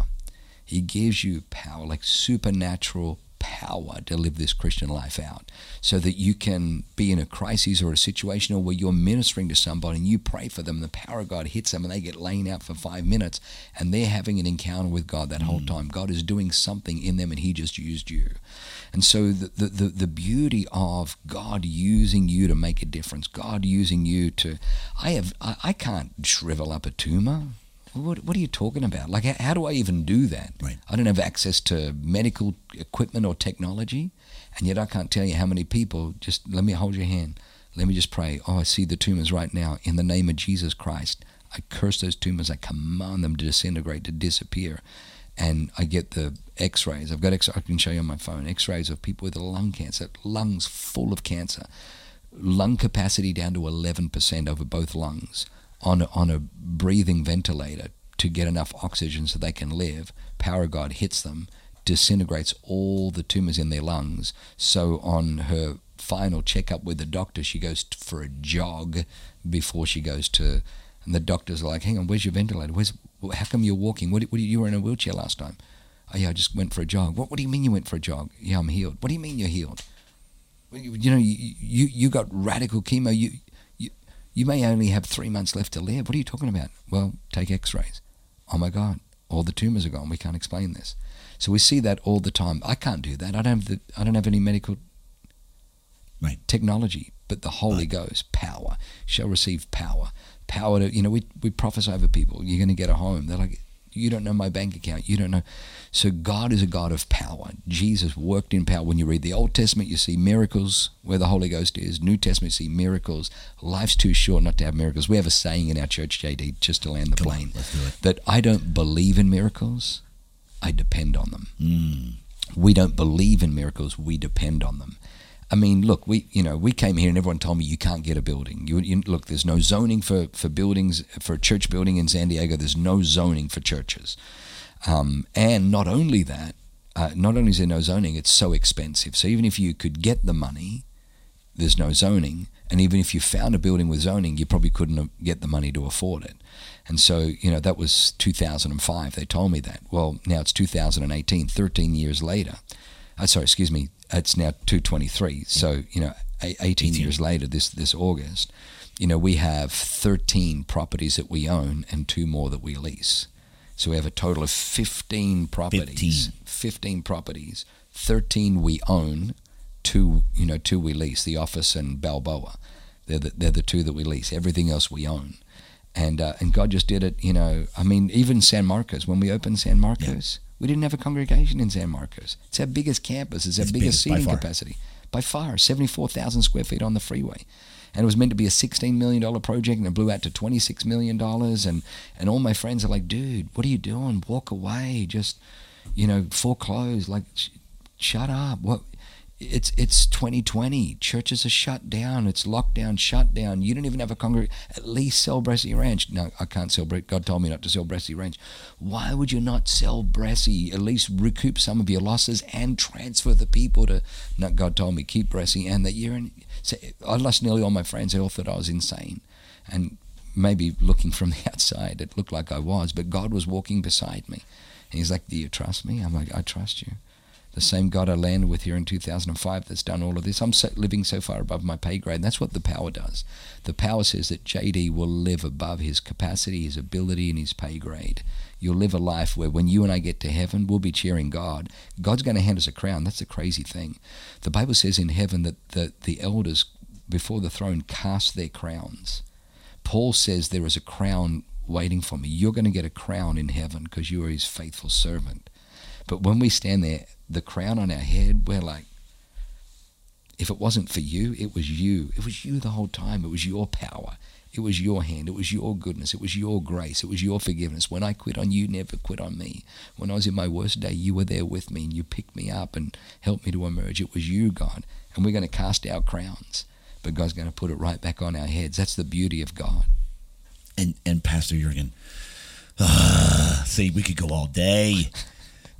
I said something to Colin recently, Pastor Colin Higginbottom, and I was like, I'm 52 years old. Why aren't I further than where I'm at? I've done pretty good. Rachel and I have done pretty good, right? We've good life. We've done some decent sales, revenue. But beating myself up, he goes, JD, you've only been running with God for about a year and a half. So you think you're 52 years in? Yeah. You're 1.5 years in. Yeah. And that's when I realized, coming to awaken, that it's not me. Yeah. I'm literally just a vessel. Yeah. To let him do his thing. Yes. Through me. Yeah. Yeah. So that's what drives me. Yes. Every day now. Yes. It's Come like, on. God, Okay. Yeah. You got me, right? Yeah. Because to this day, we struggle all the time. Wow. You got me, right? Yeah. I got you. Yeah. Keep going. Yeah. The podcast. Yeah. Impacting lives in a miraculous way with this podcast, the interviews. Yeah. Right? He's always got us. He's got you. And your greatest days, I mean, you're just a young pup, 52. No, for real. So they say the first 40 years you work for money. The next 40 years, the goal is to now have money work for you. Right. And God says, I'm going to unlock the treasures of the sea, the treasures of the earth, and the treasures of the heavens. Now, Biden and the powers that be, they can tax what you pull out of the sea and they can tax what you pull out of the earth, but they can't tax what you draw down from heaven. So you're going to have, those three areas. And so your greatest days of prosperity are in front of you. Now, that doesn't mean that you live a problem-free life, because all leadership is developed. The leadership muscle is developed through problem solving. Yes. But the difference is it's not up to JD to figure it out himself. The Holy Spirit is there. He's your wingman, and he gives wisdom. So you're like, God, I don't know, how do I navigate my company right now through high interest rates, and liquidity is everything with banks, and they're not loaning, and people are afraid and fearful. People retract and hold their money, and people aren't. How do I end this? And the Holy Ghost will, bam, it'll be an idea, and you're like, oh my gosh. So God has revealed himself to be a provider. So sometimes a source of provision, a contract or whatever, may dry up. But as long as you're with God, you never lose your provider. God is your provider, and he provides opportunities. In fact, I know that you won the Warlord at the Pathfinder's Apprenticeship, because that's who you are. That's who you are. Like when I saw that, I wasn't surprised. But I'm telling you, that was a compliment in the natural and a compliment in the spirit. And you're a warlord because you know how to take territory. And now you're hooked up with a God who has infinite wisdom and infinite understanding. He owns the cattle on 1,000 hills, is what the Bible says, but he also owns the hills where the cattle graze. And the Bible says that God gives the wicked the job of gathering, that he may give it to him who is good before God. So I'm telling you, your faithfulness and what you're in right now, God is just getting you. Sometimes when the harvest isn't coming in, we've got to dig down. So grapes in a vineyard know when there's no moisture coming from the sky, they've got to dig down deeper. Because they dig down deeper, they're immovable in the storms. And what God's doing right now with Real Deal is he's just getting you to dig down deeper in the foundation, so that when the flood of blessing comes, it won't wash you away. It won't take you out. You're going to be able to stay strong. But I just hear the Holy Spirit saying that there's going to be 3 distinct streams of income that God's bringing your way. Come on. 3 distinct streams. Let's go. Parting words for men out there that we need to call to arms to lead their family in faith. Yeah. Because what's happening, we're getting a spiritual attack in our country. Yeah, it's so true. We're living in a time of war, believe it or not, and it's an insidious, it's a hidden one, it's an invisible one, because the devil's a coward. He knows that if he reveals himself, then you're going to take him out. So he does it all behind the scenes. But I just want to say this. I just want to say that there is nothing greater than a great night's sleep. And a lot of people can see that having a great night's sleep or a great night bed, well, it's an option. It's an optional extra. No, it's not. We sleep on a real deal bed, and right. I'm telling you, JD hasn't asked me to do this. I'm telling you, I'm just wanting to bless him. I sleep so well because I'm on a real deal. Because I sleep well, I'm sharp when I wake up. I can problem solve. I get more done in a day because I slept well. If you think that a good bed is kind of like a luxury item or an option, I'm telling you, it is the essential. If you're going to invest money on anything right now, don't invest on a new kitchen or a TV. Eating's good, but I'm telling you, there are a lot of kitchens, a lot of restaurants you can go to. A new TV, well, you know what, it might be higher definition, but if you wake up and your back's sore, you tossed and turned all night, you didn't get a good night's sleep, that is going to plague you through the day. They even reckon that weight loss is connected to a good night's sleep. Energy, vitality, strength, health, everything flows from a great night's sleep. I want you to see these guys here at Real Deal. Upgrade your bed. You need upgrade your bed, upgrade your life, upgrade your world. I couldn't have said that any better. Pastor Jurgen, I can't thank you enough for everything that you've done, for your boldness, for your courage. Leanne is just the most amazing woman. You guys are just such an inspiration to us. I look at you as a father figure. I didn't have a father as a child at all. He was completely not present. He was an alcoholic. Wanted really kind of nothing to do with me. I can't believe it. He missed out. Yeah. What a treasure. What a gift. Look at who you are. And what a father you are. I watch you with your kids. Yeah. Well, I basically took what he did and went the complete opposite, Smart, like literally man. the identical opposite. So again, I can't thank you enough for being a father figure to me and making me realize that I have a heavenly Father who will never give up on me, who loves me and believes in me, and that he's always with me every day. And I just have so much confidence knowing that I have him along with men like you and Dr. Matt and Colin in my life. It gives me so much confidence that every day when I go through my struggles that I'm going to be okay and everything's going to work out. So, Pastor Jurgen, it's been an honor. I can't thank you enough for coming in. We could go all day. You're going to be shocked when you hear the time. Please don't. Please, you can put it on me. It's all good. You don't even. It's my fault. It's me. Oh, it's okay. It's God. It's the Holy Ghost. We had to let him. What do we cut out? I mean, what would you cut out in that story? Nothing. Yeah. We're not cutting anything out. Yeah. We're letting it flow. We don't edit. Come on, I love you. We let this flow, and it's, I don't even want to tell you, we went over 3 hours. No way. We did, yeah. You're pulling my leg. I'm not kidding. That is crazy. Pastor Jurgen. Time flies when you're having fun. Yeah, I can't thank you enough for everything who you are and what you've done and all the sacrifice. That's why I wanted that story to get out. All the sacrifices that you went through. I mean, this isn't even that long ago, 20 years ago, not even 16 years ago when you didn't have much money and you were in a Marriott, right?